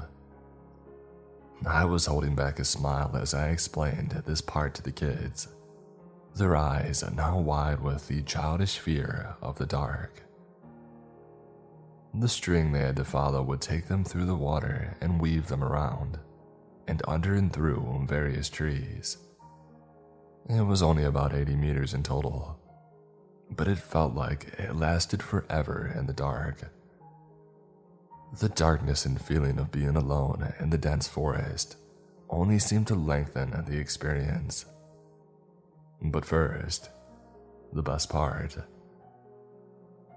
I sat the kids down on the grass near the entrance of the forest, where the Lifeline could be seen tied to a branch on one end and disappearing into the darkness towards the other. With the most serious facial expression and tone of voice that I could muster, I told the kids the story of the Owl Man. This strange, human-like creature inhabits this forest. It glides from branch to branch, waiting in anticipation for a lost camper to wander too deep into the darkness. Once it catches them all alone, with nobody else around to help, it swoops down and eats them, but not before making this call. I opened my hands over my mouth and did my best impersonation of a horned owl. Hoo, hoo, hoo. I had gotten pretty good at doing that call. The dead silence of the kids confirmed that. While I was embellishing the story of the Owl Man to the kids, Robin snuck off into the forest, where he would perch himself in a tree near the middle of the chorus and make those exact same owl noises. It was time to give these kids a good scare. I reassured the kids that hopefully nothing bad would happen to them, and I sent them off one by one into the dark forest. Each kid clutched the Lifeline tightly, even if some of the boys were acting as if they weren't a tiny bit scared. It wasn't long before I started hearing the first screams near the middle of the chorus. Some of these were accompanied by swear words. Almost all were high-pitched. This truly was a fun experience. I took the shortcut route to the other side of the forest once I figured all the kids were through. Robin was already there when I'd arrived, cheerfully laughing together with the kids. They had all been frightened by the same silly story, and were comparing their screams of terror after being jump-scared by the Owl Man or Robin. I was about to begin the journey back to camp when one boy interrupted me and told me that he had lost his beanie somewhere along the Lifeline chorus. Seeing as I knew the chorus back to front, I sent Robin and the group back to the campsite ahead of me, while I went and looked for the missing beanie. I entered the Lifeline chorus from the back of the forest and worked my way towards the original entrance. It was pitch dark out, and I strained my eyes to see the forest floor. I didn't want to miss the kid's beanie, so I walked extra slow.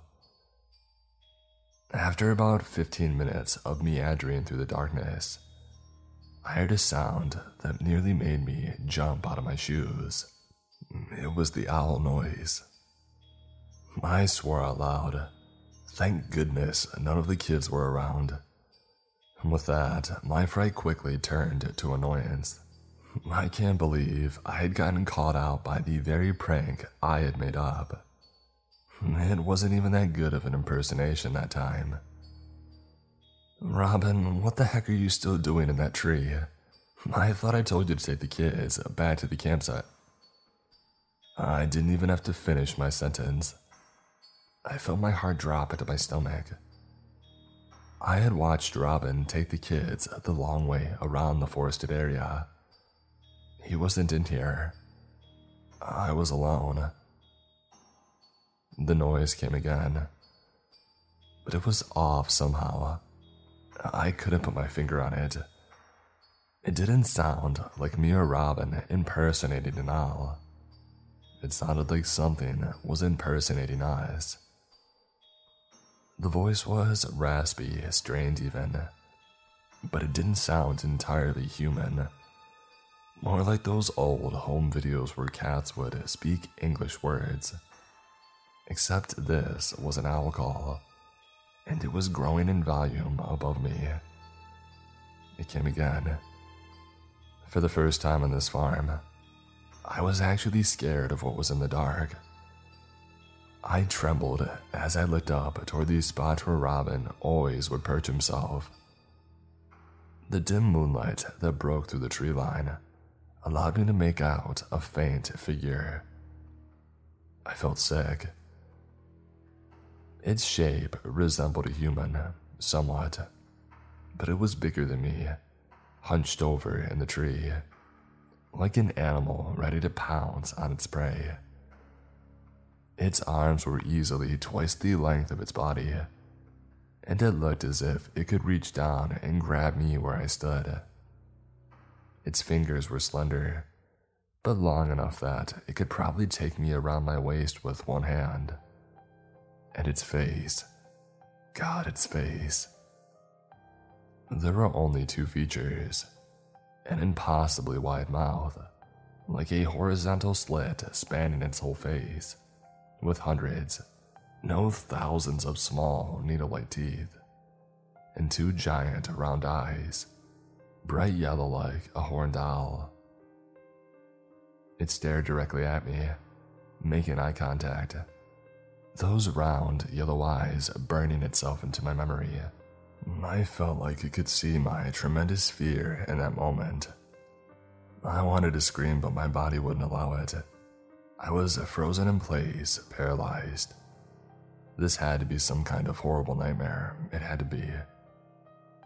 The hideous creature slowly started standing up, revealing that it definitely towered over me. Its body clicked and cracked as it stood, as if its bones hadn't moved in a while. Eyes glued to me, it opened its gargantuan mouth wide, like a snake unhinging its jaw, and it screamed this time. I can't remember when, but I started sprinting. I was too terrified to think, moving only on the pure basal instinct of fight or flight. I had never run this quickly before, but my feet seemed to know the way, so I was out of the forest in no time. I didn't stop or look back. I didn't need a second look to know I never wanted to see that monster ever again. Not long after, my lungs started burning, but my legs kept going. I didn't dare slow down until I got back to the campsite. I collapsed onto the ground once I reached the familiar surroundings of the dining hall and cabins. My once peaceful paradise. My mind was whirling. That couldn't have been real. But I saw it. I tried convincing myself that it was all just a hallucination.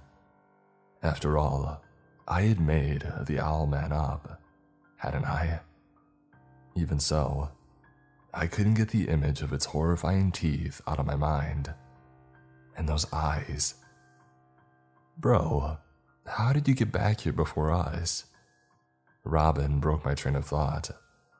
He was just now arriving with the kids from the other side of the campsite, opposite from where I had ran. Did you find the beanie? I didn't dare speak about what just happened. We simply put the kids to bed in their cabins and walked towards our own. My mind was still racing. I didn't know whether I could believe my own eyes or not. Maybe it was just the utter darkness and feeling of being alone that made me see something that was impossible. It wasn't long before my thoughts were once again interrupted. That noise. I realized that I'd never experienced true terror until that moment. That, along with overwhelming guilt. I had just brought that thing to the kids. I quickly turned to Robin to see that he had a gleeful smile on his face, the kind that kids have when they see something cool. Dude, look. Robin pointed towards a horned owl that was perched atop the dining hall. I can't believe we actually have one in the campsite. That owl call you made is spot on too. I know my call is pretty accurate. I had copied it from the owls that I'd heard living on the farm before. This one, however, still gave me the impression that it was copying me instead. Mocking me even. It watched us all the way to our cabin, where I ended up writing this post instead of going to sleep. All night, it kept its eyes on us through our little cabin window. No, it kept its eyes on me. Direct eye contact, with its round, yellow eyes. The Snowmen Hunt at Midnight. Written by Certain Emergency 122.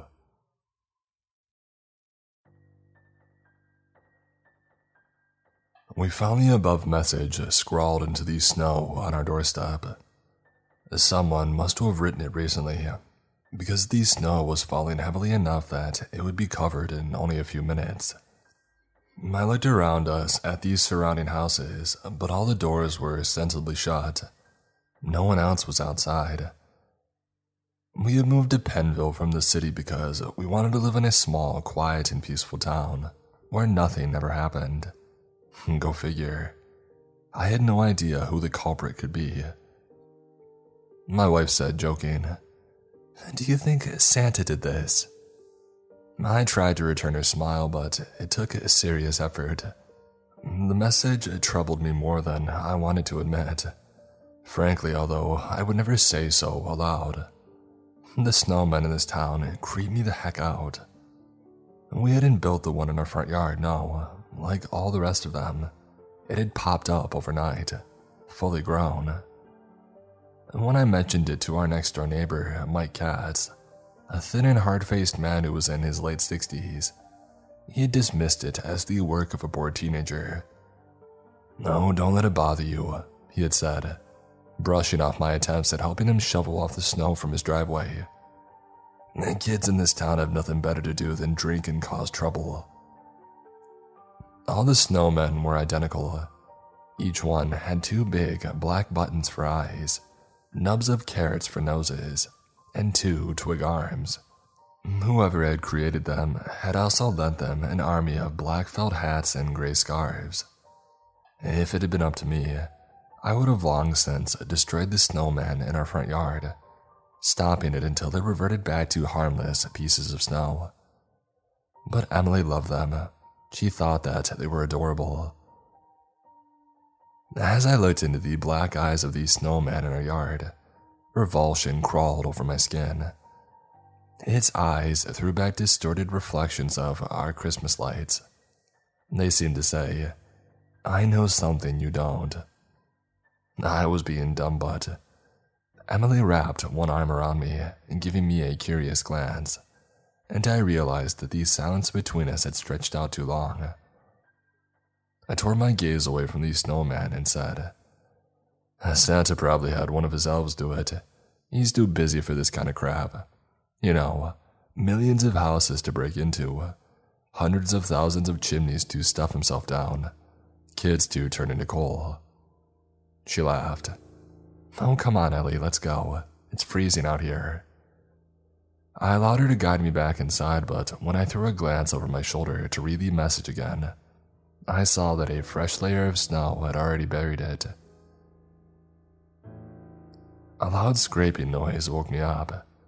I remained under the covers for a few minutes, my drowsy mind unable to figure out the source of the noise. The Christmas lights that we had also hung up around the bedroom threw blinking patterns of light across the walls. I rolled over, arms outstretched, and realized that the other side of the bed was empty. Emily must have gotten up. She often struggled with insomnia, and it was a normal occurrence to find her curled up in an armchair in the middle of the night, reading a trashy romance novel and drinking chamomile tea. The noise repeated itself right as I was about to fall back asleep. It set my teeth on edge, like listening to nails on a chalkboard. By now, I had pinpointed its location. It came from the bedroom window, probably a tree branch scratching against it. I yanked the pillow over my head, but that didn't help muffle the noise. With every loud, repetitive scrape, sleep danced further out of my reach. Finally, I gave up and fumbled for the clock on my nightstand. The glowing numbers had told me that it was close to 4 a.m. Unbelievable. I sat up and threw the pillow on the ground, determined to snap that annoying tree branch in half. When I looked out the window, my body turned into ice. A snowman stood right outside, its face pressed up against the glass. Its arm tapped at the window and its black button eyes shone with a malevolent intelligence, an alien cunning. Its mouth had been stretched into an obscene leer, the buttons more widely spaced than before. And then rational thought reasserted itself, and I shook off the lingering cobwebs of unease. Someone had looked in on us sleeping and decided to play a prank. That was all. Anger followed swiftly on the heels of that realization.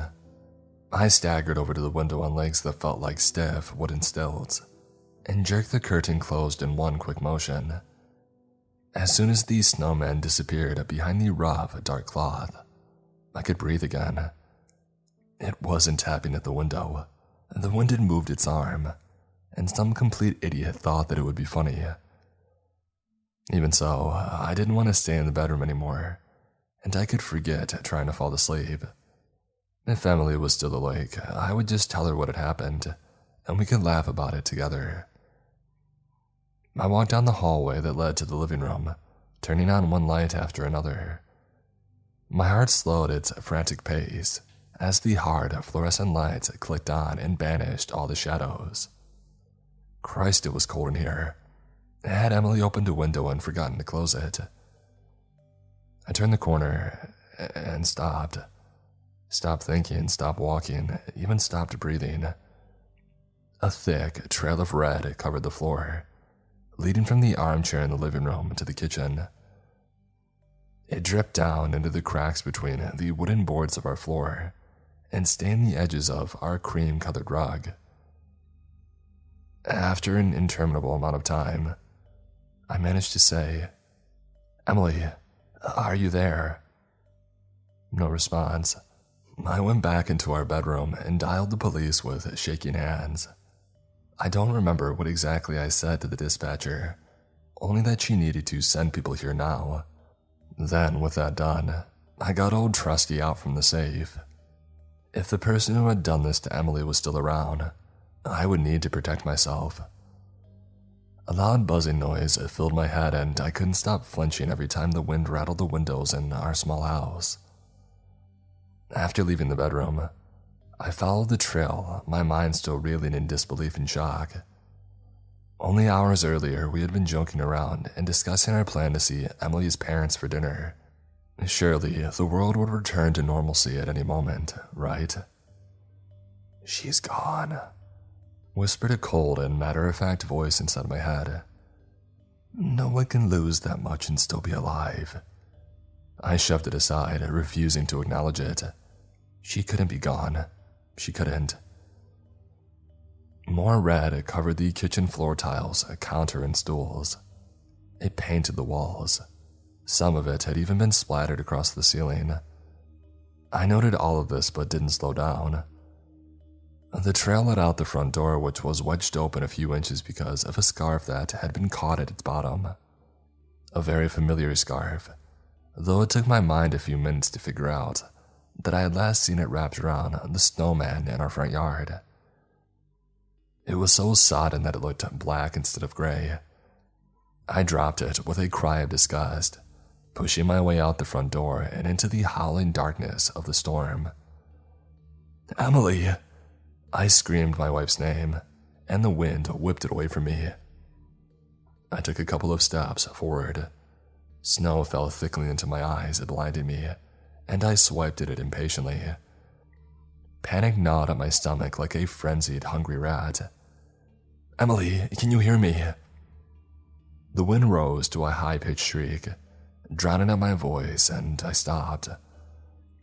I would have given anything to see Emily's face right now.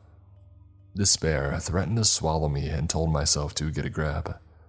The police might have already been on their way, but I had no intention of wasting any more time. I would go out and search for her myself. I would search the entire town if I had to. Decision made, I headed back inside, eager to grab my car keys and get going. A snowman barred the way. It couldn't have been there before. I would have seen it. It was ridiculously tall, made of 7 or 8 lumps of snow stacked together instead of 3, and stained with red, so much of it. I swallowed hard, digging my nails into my palms. Someone must have put it here. Maybe the same someone who had taken Emily. They. Impossibly, the snowman moved. Its long stick arm stretched out as if reaching for me. I backed away, my stomach sick with dread, unable to even scream. Terror had punched all of the breath out of me. Part of me clung to the idea that this was an elaborate setup, that this couldn't actually be happening. But a larger part of me remembered the message from earlier. The snowmen hunt at night. Every time that I looked away, it advanced me. I couldn't tell how it was moving forward, only that it was. For every 3 steps I took backwards, it took 1 step forward. Eventually, I nearly tripped over myself because I didn't dare take my eyes off of it. A cold gust of wind sent the front door banging against the wall, and I cringed away despite myself, nearly sending a bullet straight through the floor. I caught movement out of the corner of my eye. More snowmen had gathered outside. Their button eyes glinted under the Christmas lights. Going out the front door wasn't going to work. They would simply surround me, pull me down, and what? As if to answer my question, the snowman's entire body began to transform. It rippled, melting and reforming. The black buttons that served as its mouth exploded off of it, shooting off in every direction and bouncing off the walls. Its twig arms fell to the floor, and 4 long limbs made of snow and ending in sharp, icy claws took its place. A hole opened up in the middle of its featureless face, right below its button eyes, and it gaped impossibly wide. Needle-sharp teeth lined its mouth in concentric circles. It shot towards me, moving impossibly fast. Adrenaline rushed through me. I raised my piece and took a shot. 3 times, 6 times, 9. And then it was on me. Its weight knocked me to my feet, and I slammed into the wall painfully, nearly losing what was in my hand. I tried to shake off the purple spots that swarmed at the edges of my vision, knowing that if I didn't get up now, I would be a goner. I managed to scramble up to my feet before it descended again, viper quick. Its mouth closed over my outstretched arm instead of my head, swallowing both it and what was in my hand. I continued firing into it, not knowing how much I had left. But then it clicked empty, just as a sharp, piercing pain shot through my shoulder. It retreated, and I stared uncomprehendingly at the stump that was now my arm. It had taken a bite on my hand and my arm off too. My knees unhinged and I slid down against the wall, landing hard. This was the end. It lowered its head, preparing for the final strike. When I met its button eyes, I saw a whole winter wonderland in them, a magical place where Christmas never ended. But the people there weren't happy. They huddled next to each other, their faces drawn with agony and misery. There were hundreds of them. Someone familiar stood at the very front, her lips blue, and her hands black and frostbitten. The tears froze on her face even as she cried. A huge, monstrous beast that wore red and white prowled on the edges of the group. His breath steamed in the air.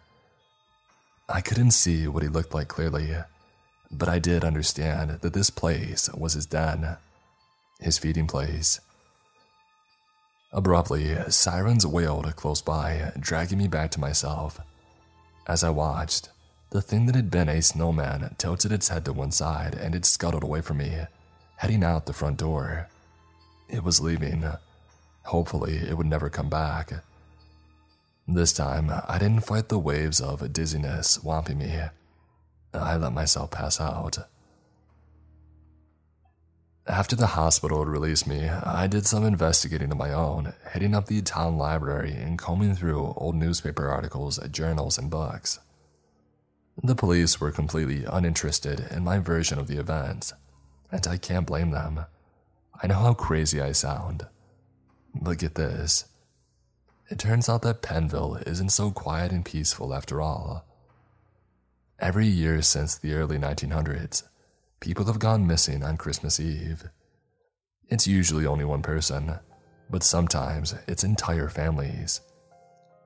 And I noticed something else after I left the hospital. All the snowmen were gone from everyone's yards. Even their hats and scarves have completely vanished. I tried to talk to Mike about it since I figured that he is to know about what's going on here. But I might as well have been talking to a brick wall. Other than telling me to move away, he wouldn't say anything. He just shut the door in my face. Again, I know how crazy I sound. Everyone wants me to move away or at least shut up. But in 1 year's time, I'll prove it to you. I plan on staying right here until next year's Christmas Eve rolls around. If I'm right, the snowmen will reappear in everyone's yards, like magic. And when they do, I'm going to find some way to bring my wife back here.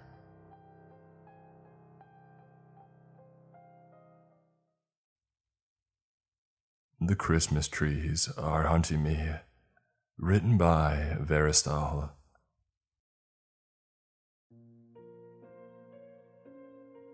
It was already snowing again by the time I pulled up to the edge of the tree lot. The only sign was a dubious-looking piece of particle board propped up against a small and scraggly fir, and I couldn't help but think that the puny tree had been relegated to sign holder because no one would want to buy him. I glanced at the dash clock. 7:32. Crap. I had to hurry up before. My phone began to buzz on my coat, and cursing under my breath, I dug it out.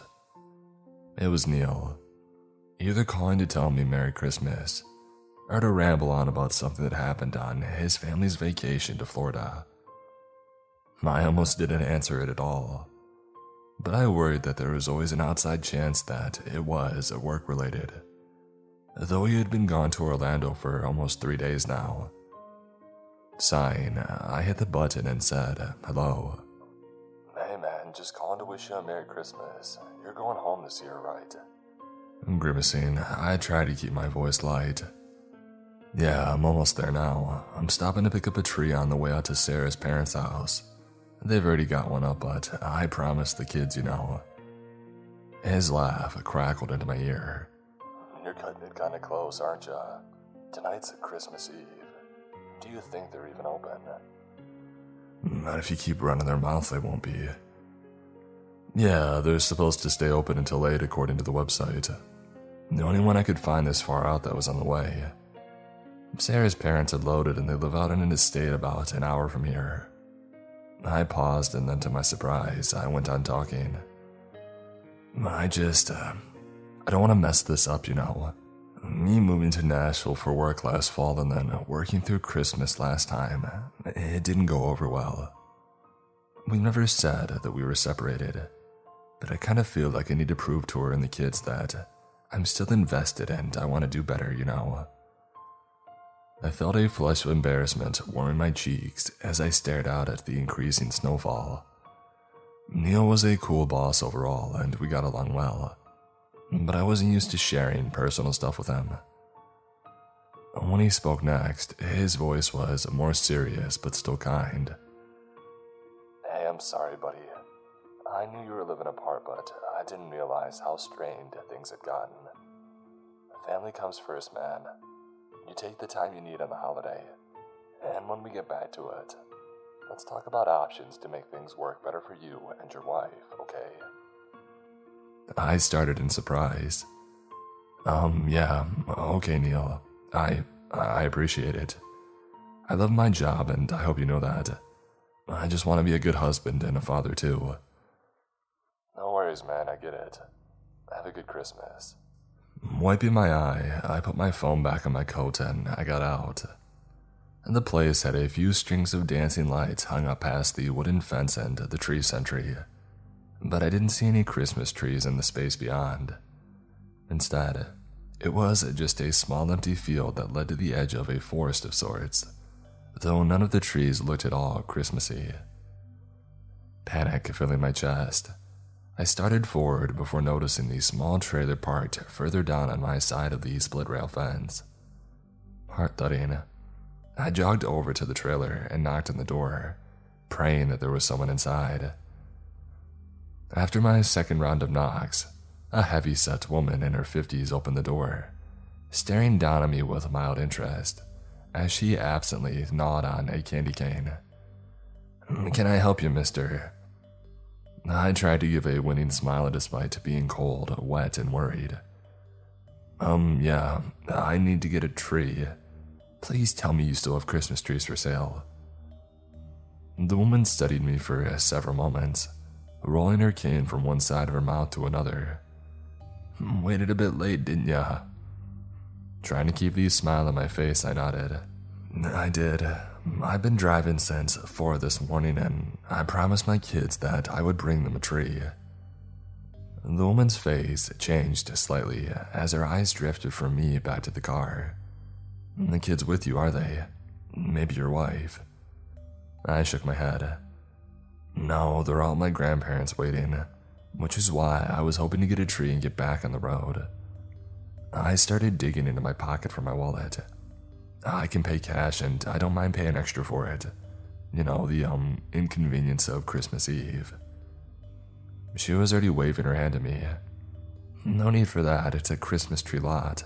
After all, not much of an inconvenience to style Christmas trees.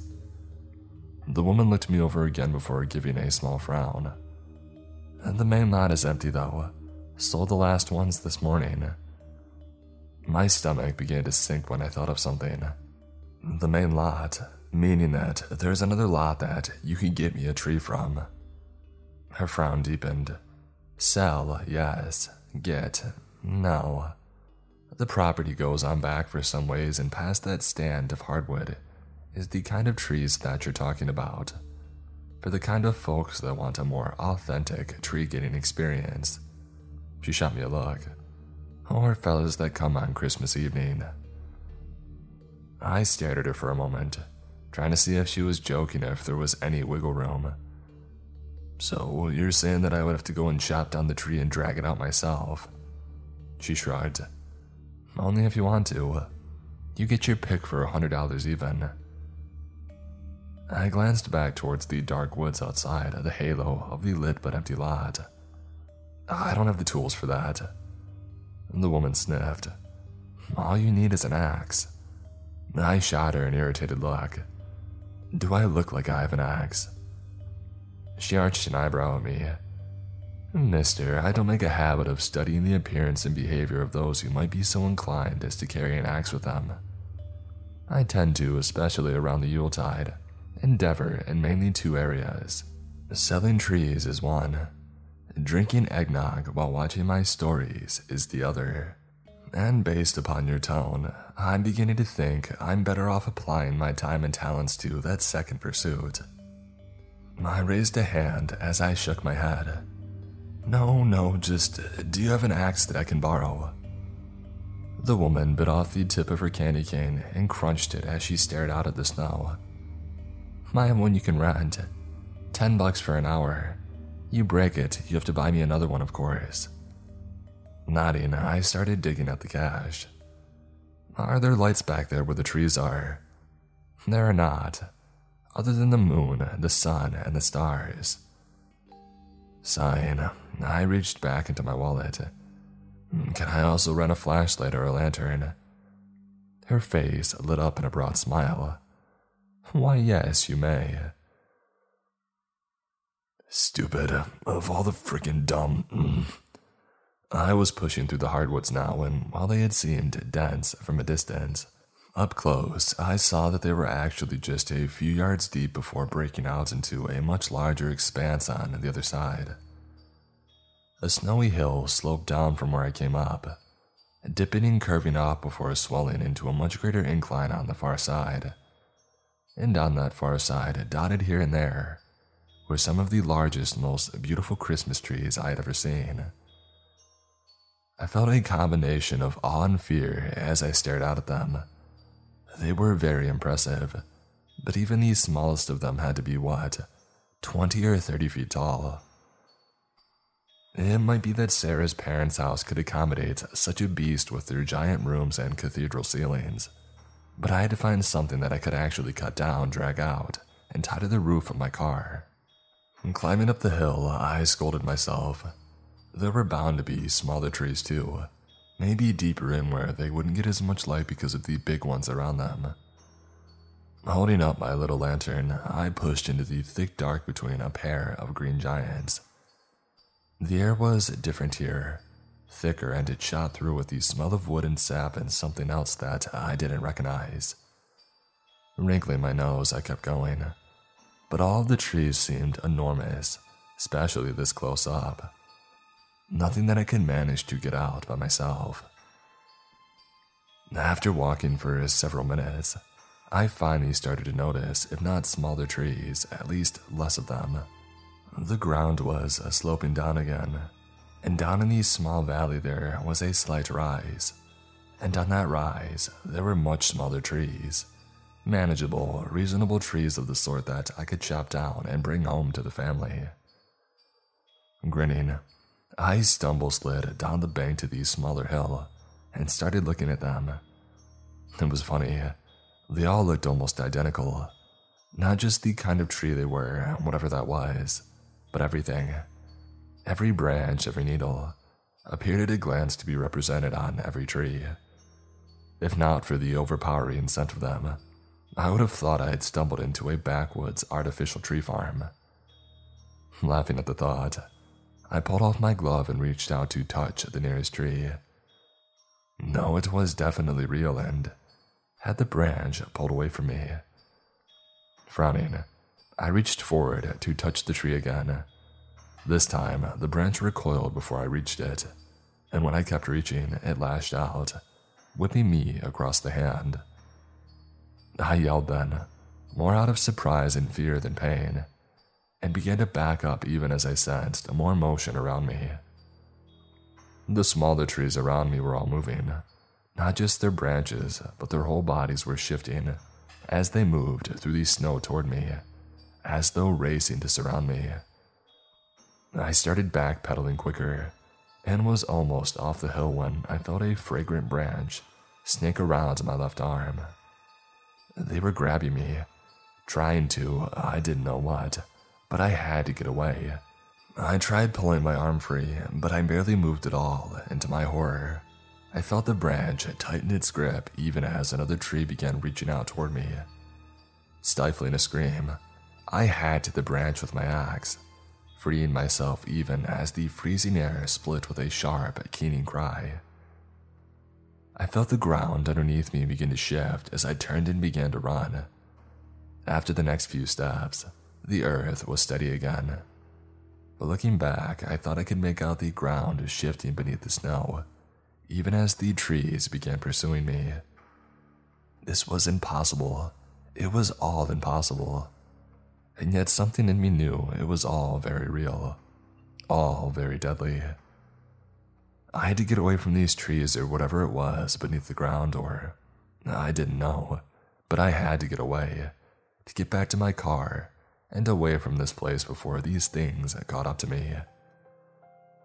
I had completely lost my bearings, but I had a dim sense that I was going in the wrong direction. The lot of my car were more over to my right. Right? It didn't matter. I had to keep running.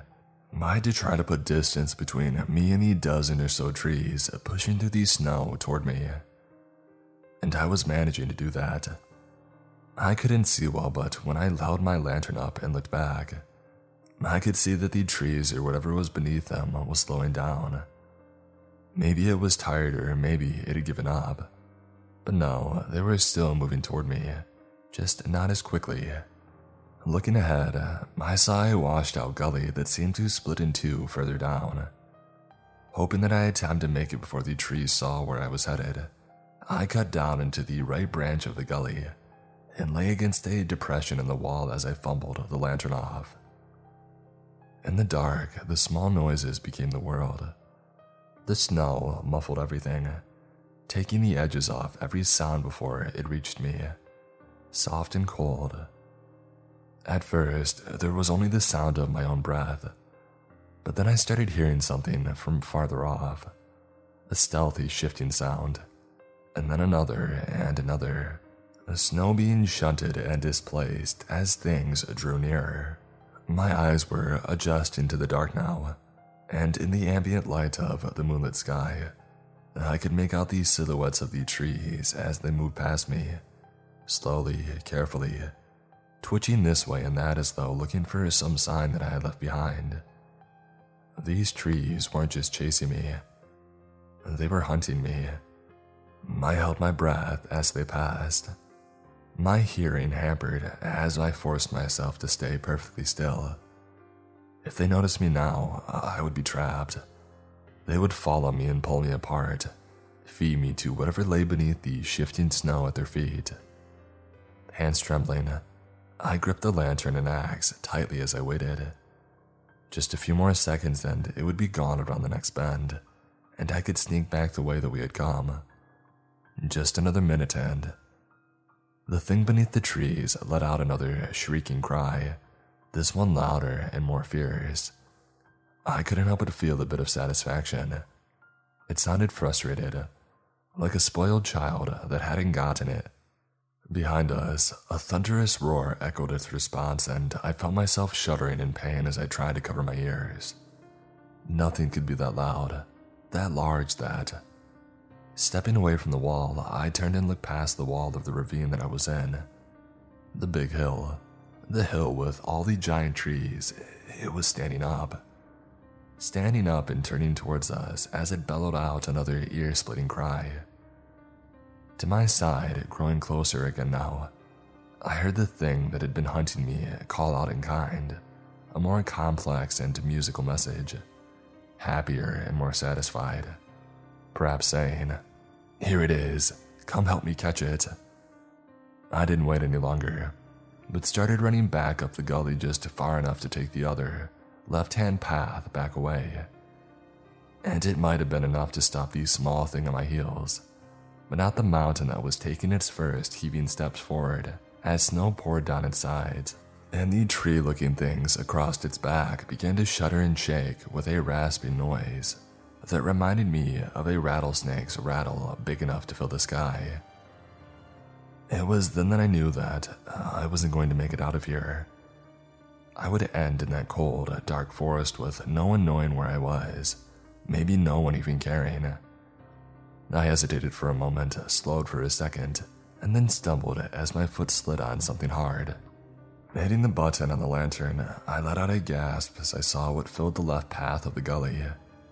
It was bones, mostly animals, but there were a number of human skulls and leg and arm bones sticking out of the snow, crusted piles here and there, and looking down, I had slid on part of a broken rib cage.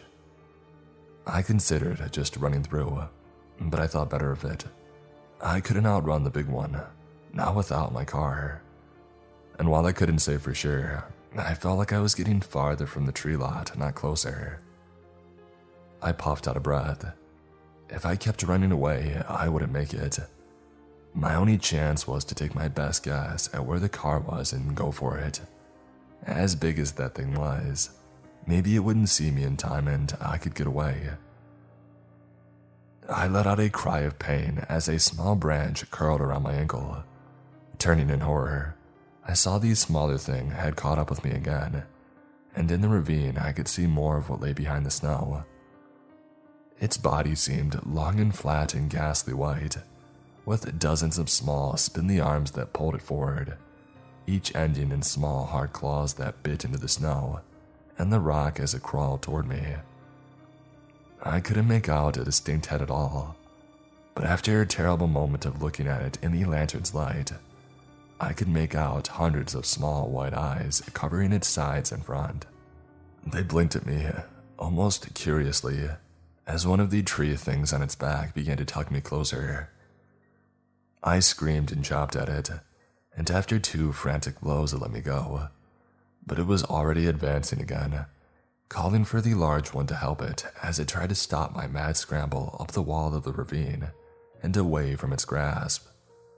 It brushed the sole of my shoe, but then I was past the edge and on my feet again, running in what I hoped was the right direction, even though it took me back toward the gigantic hill that was coming for me. I was going as hard as I could, but I could already tell it wouldn't be enough.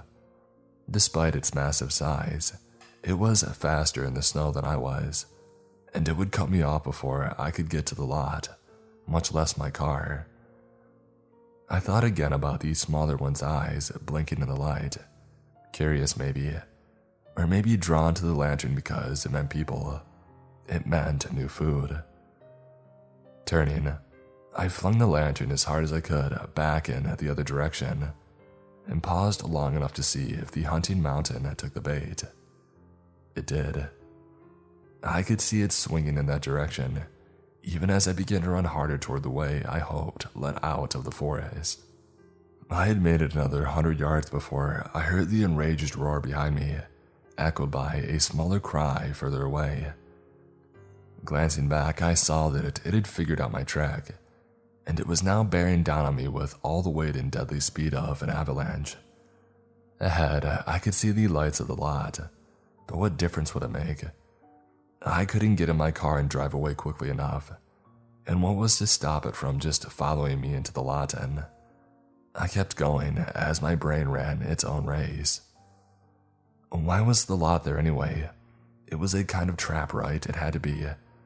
That woman was feeding these things, at least sometimes, and the fact that she was still there, that the lot was still there, meant either these things had to deal with her, or something kept them from being able to go into the lot itself. It was like freeze tag or something, and the lot was a safe space. Or not. It might be that whatever kept them from normally charging in and destroying anything they found only applied when they weren't good and mad, which, judging from these sounds behind me, they certainly were now. The hardwood trees, the real trees, so far as I could tell, were being split and raked aside as the creature closed the gap between us. Nothing was going to stop this thing, and it was going to catch me after all. But no, I couldn't just give up. I had to keep trying. I had to see my family again. Leaping forward, I felt some relief as I cleared the first string of twinkling lights, and when I had reached the split rail fence at the other end of the lot, I stopped to look back. I could just make out the hulking shape of a tree-laden hill, brooding at the edge of the shifting yellow light for several moments before shuffling off into the dark. I gave a shudder as I stepped back past the fence. Motion to the left caught my eye, and I raised my axe as I spun in that direction. It was the woman, peering out at me from behind her trailer door. I could see the surprise in her face, but her voice was even when she called out to me. "Didn't find one you liked." I pointed the axe in her direction. "Screw you." Trembling, I looked around, momentarily at a loss for what to do. I wanted to go at her, or just get in the car and drive away as fast as I could. Or my eyes landed on the scraggly sentry tree. Shuffling over to it, I kicked the particle board sign away and hacked at its trunk, spit flying from my mouth as I cursed. When I was done, I opened the back of my SUV and stuffed it inside. Upholstery, I didn't care about it. Raking my eyes back toward the woman, I gestured to my prize as I puffed out an exhausted breath. "I got my tree and I'm keeping the axe." I waved the axe head in her direction. Any more smart comments? I pulled my phone from my coat pocket as she murmured something. I had to text Sarah and tell her that I was running late, but I would be there. Just a bit longer and I would be home. The woman said something else. Getting into the car, I cranked up and rolled down the window. "What was that?" She frowned at me. I said, "Merry Christmas." I heard my jaw click as I gritted my teeth. Seriously.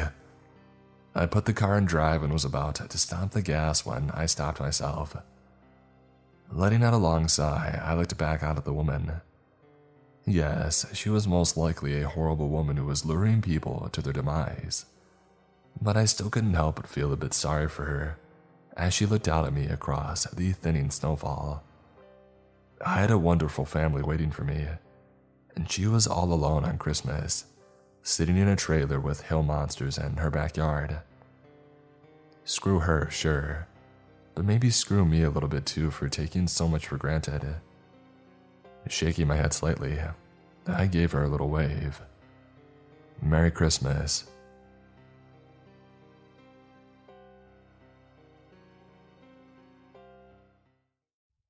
How I Survived and Hunted a Wendigo. Written by Guyton Kaz, 2007.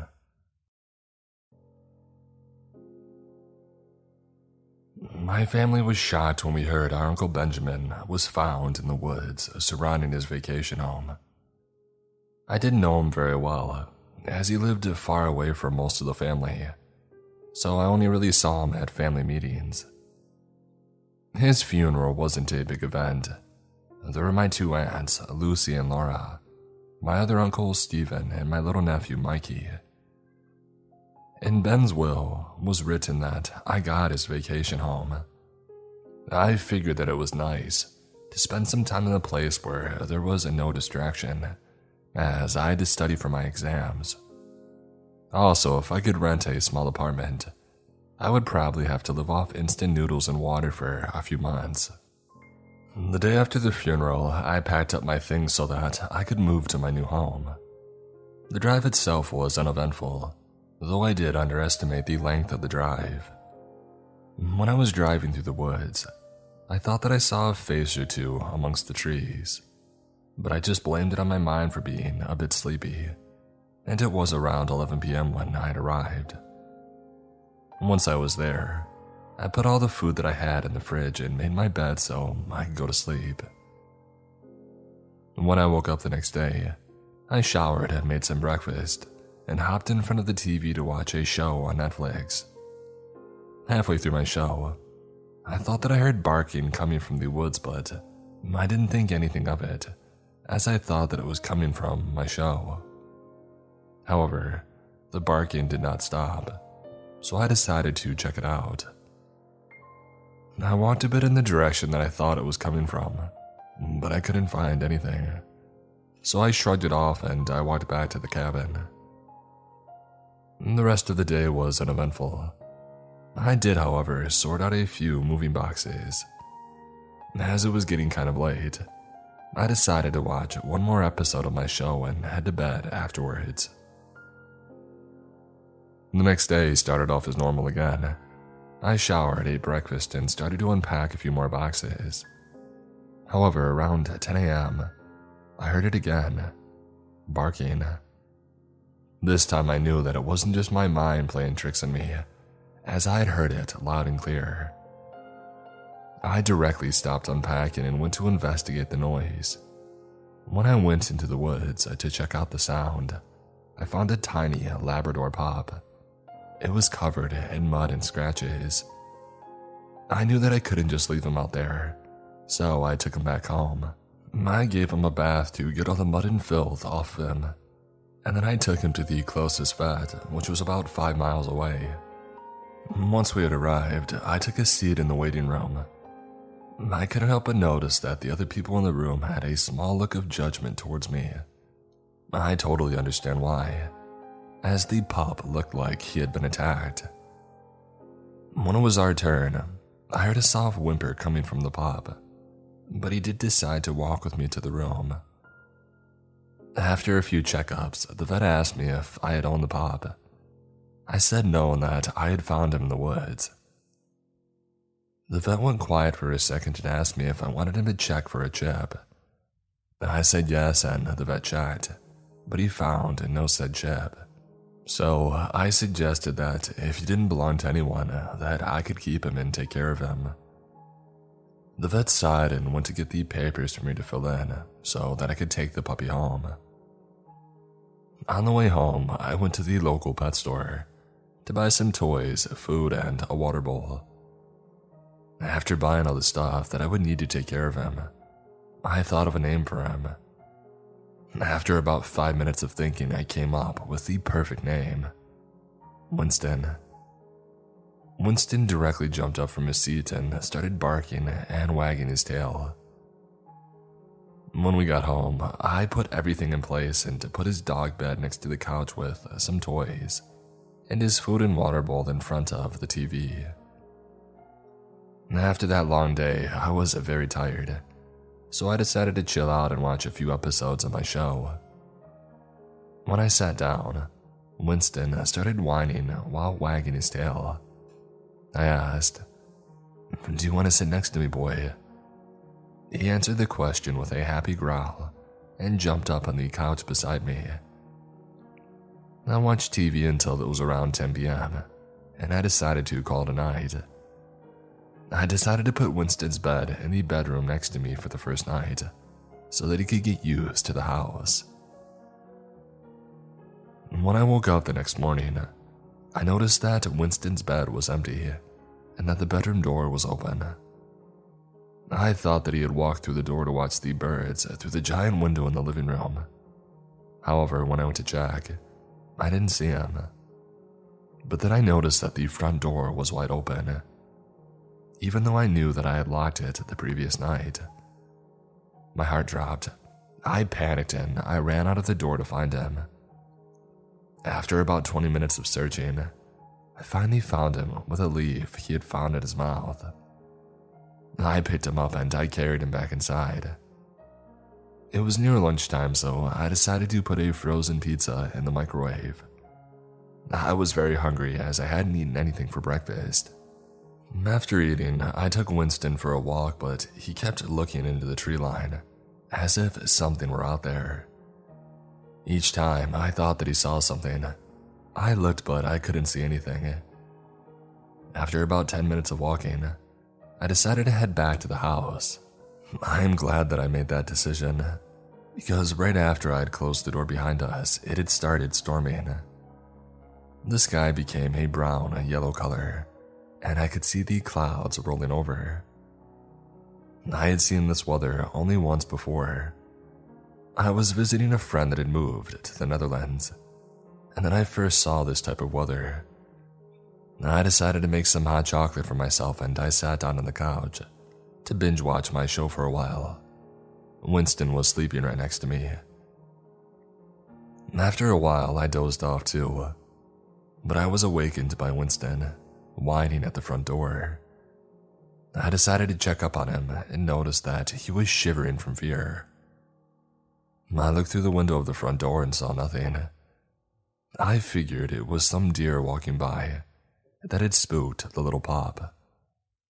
I picked Winston up and carried him to the couch so that I could cuddle him to ease his nerves. The next morning, I woke up early and decided to do an early morning walk with Winston. After walking for a bit, I saw a pack of deer just roaming around in an open area in the forest. This only reinforced my thought of Winston being scared from some deer just roaming around on our property. However, when we came back from our walk, I noticed something different about the front door. Scratch marks. Upon closer inspection, I saw that these scratches were massive. They were all about 10 inches long and 1 inch deep.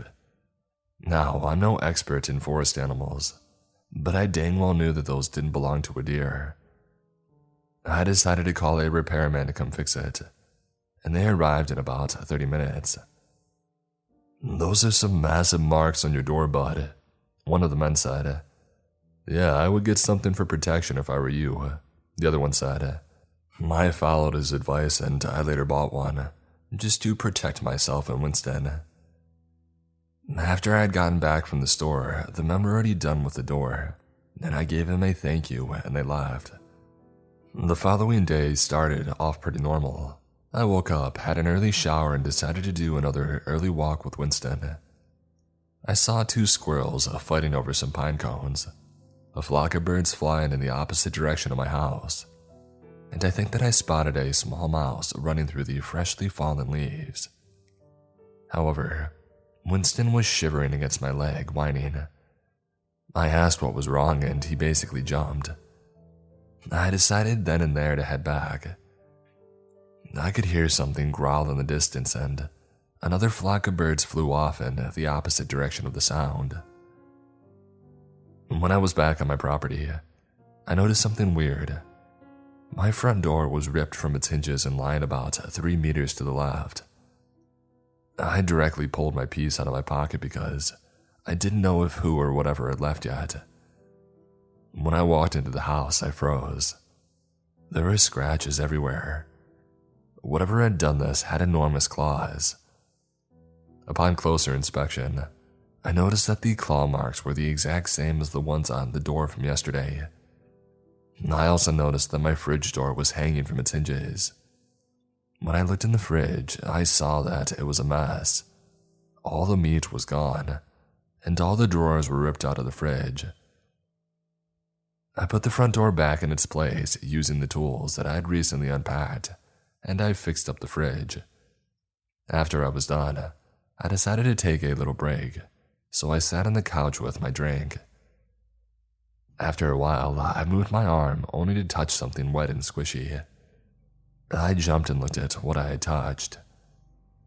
It was the body of a squirrel, well, at least what was left of it. The squirrel was pretty torn up, and it made quite a mess of my living room. I cleaned everything up and I buried the squirrel. I put a small stick in the grave as a sign of respect. After that, I decided it was time to pack my things. When I was about halfway done with putting everything in boxes, it was already late in the evening. I figured that it wouldn't hurt to stay here just one more night, but I was very wrong about that. I was woken up by Winston. He had jumped on the bed to hide with me. He was shivering and whining because he sensed that something was wrong. I stood up. Winston let out a bark to warn me. God, I should have listened. I went to the front door as Winston was looking right at it. I looked through the window and saw something big. It looked like a deer, but I knew it wasn't one. It had massive antlers and a skull-like face, and the smell. Oh God, the smell. It smelled like waste that had been rotting out in the sun for days. When I heard another bark coming from Winston, the thing looked up and tried to smash the door with its head.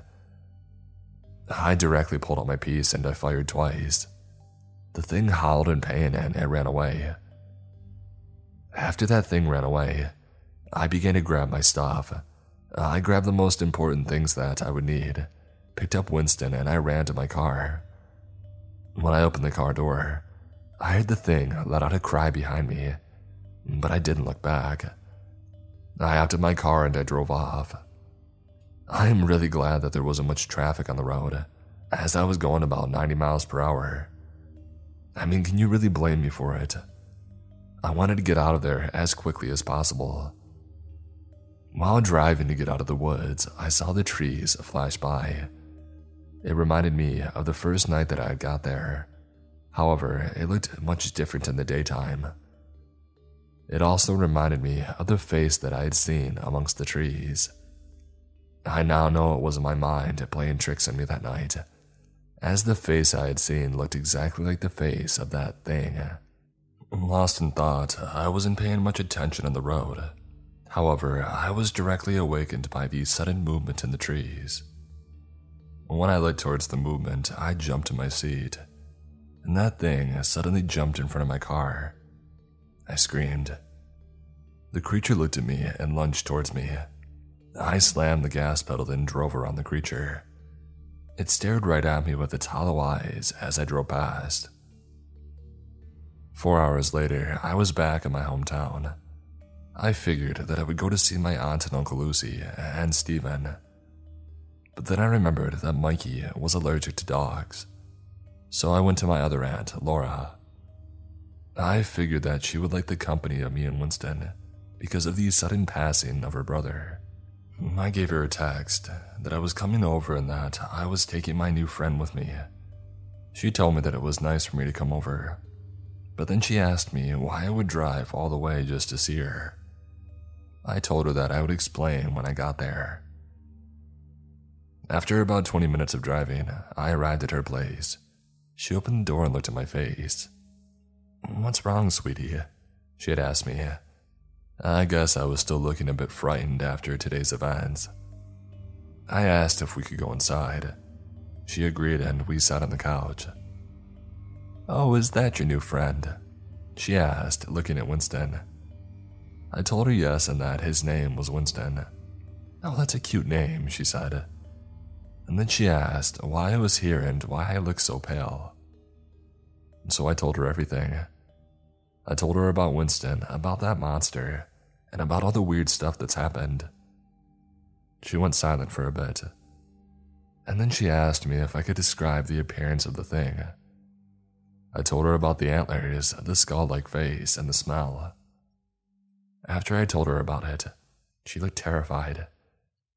She told me that my uncle had called her multiple times about a giant creature roaming around on his property, and the next day, he was found in the woods near his vacation home. I was shocked at all of this, and I asked her if she had a laptop or a computer that I could use. She said yes and that she would go and get it for me.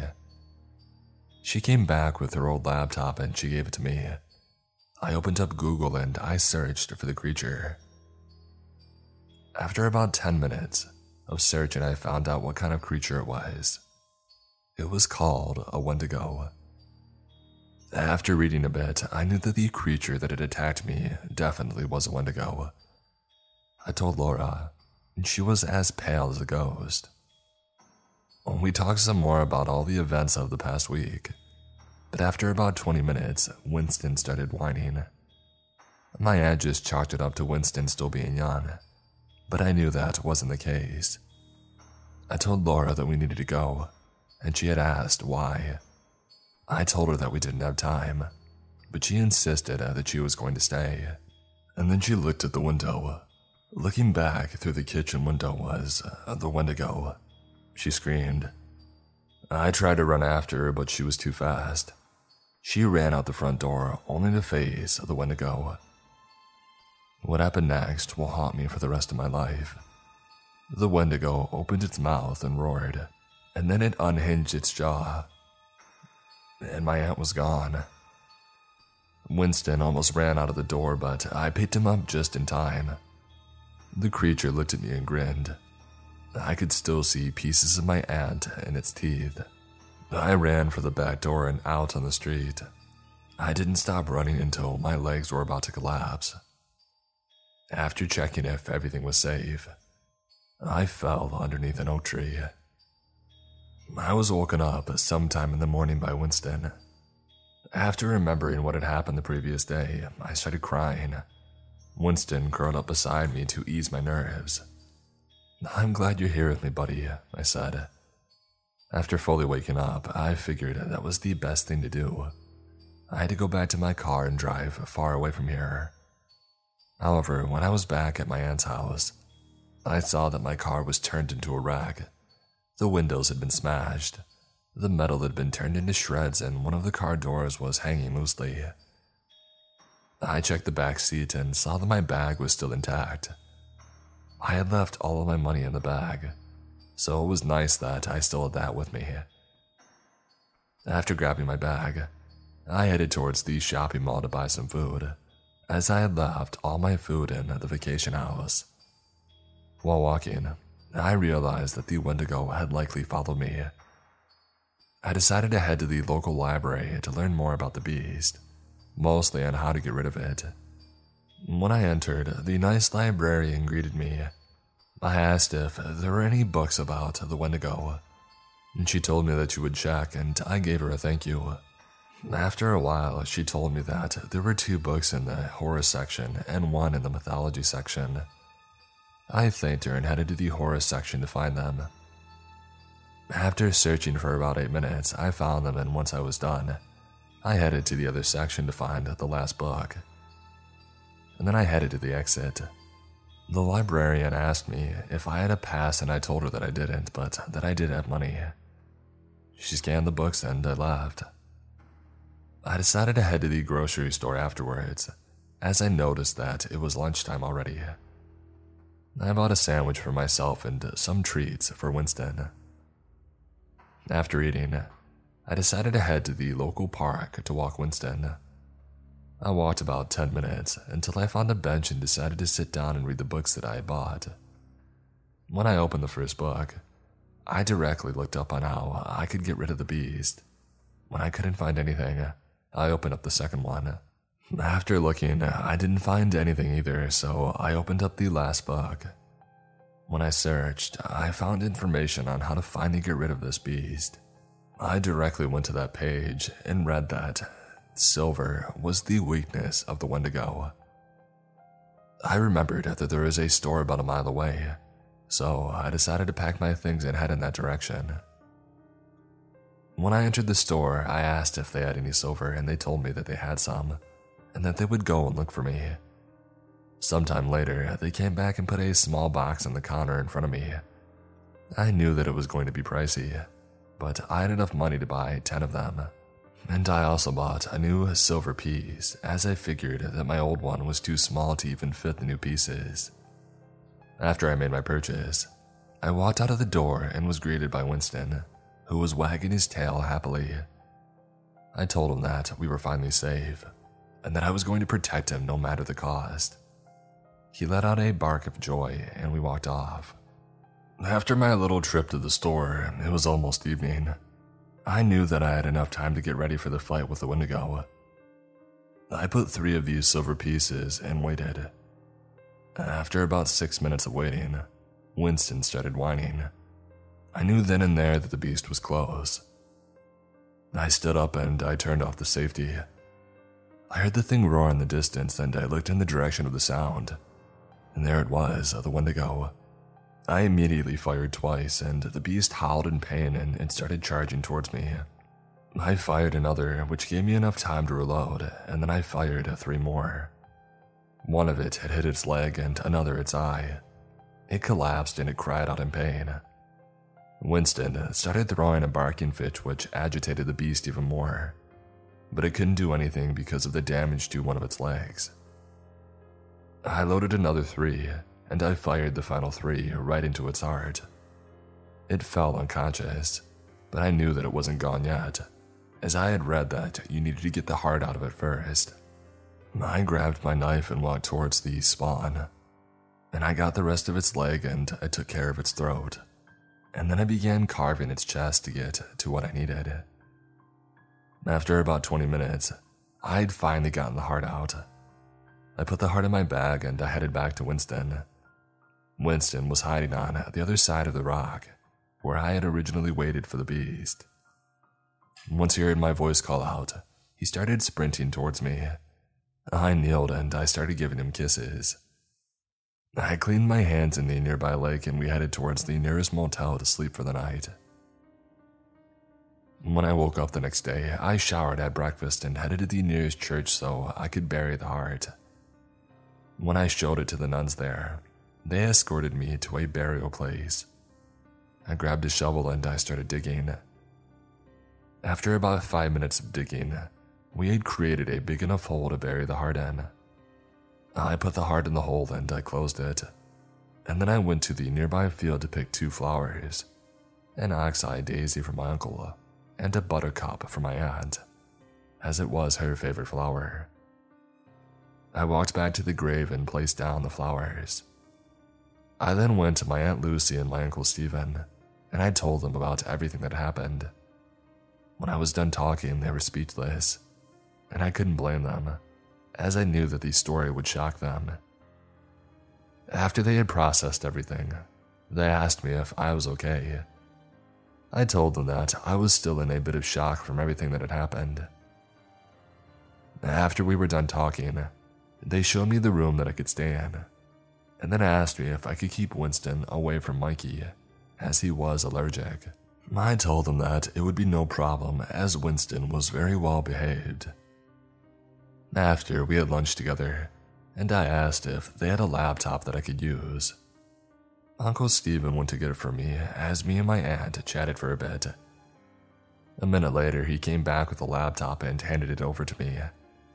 I then excused myself from the table and went to my room, where I began typing this story to get this message out to everyone. All I have to say is this: listen to your instincts. It saved my life, and I believe it could also save many others as well.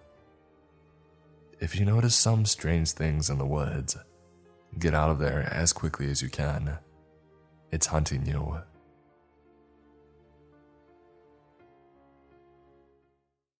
I hope you all enjoyed today's episode. With the new year ringing in, I hope you all have an amazing 2022. But as always, stay creepy.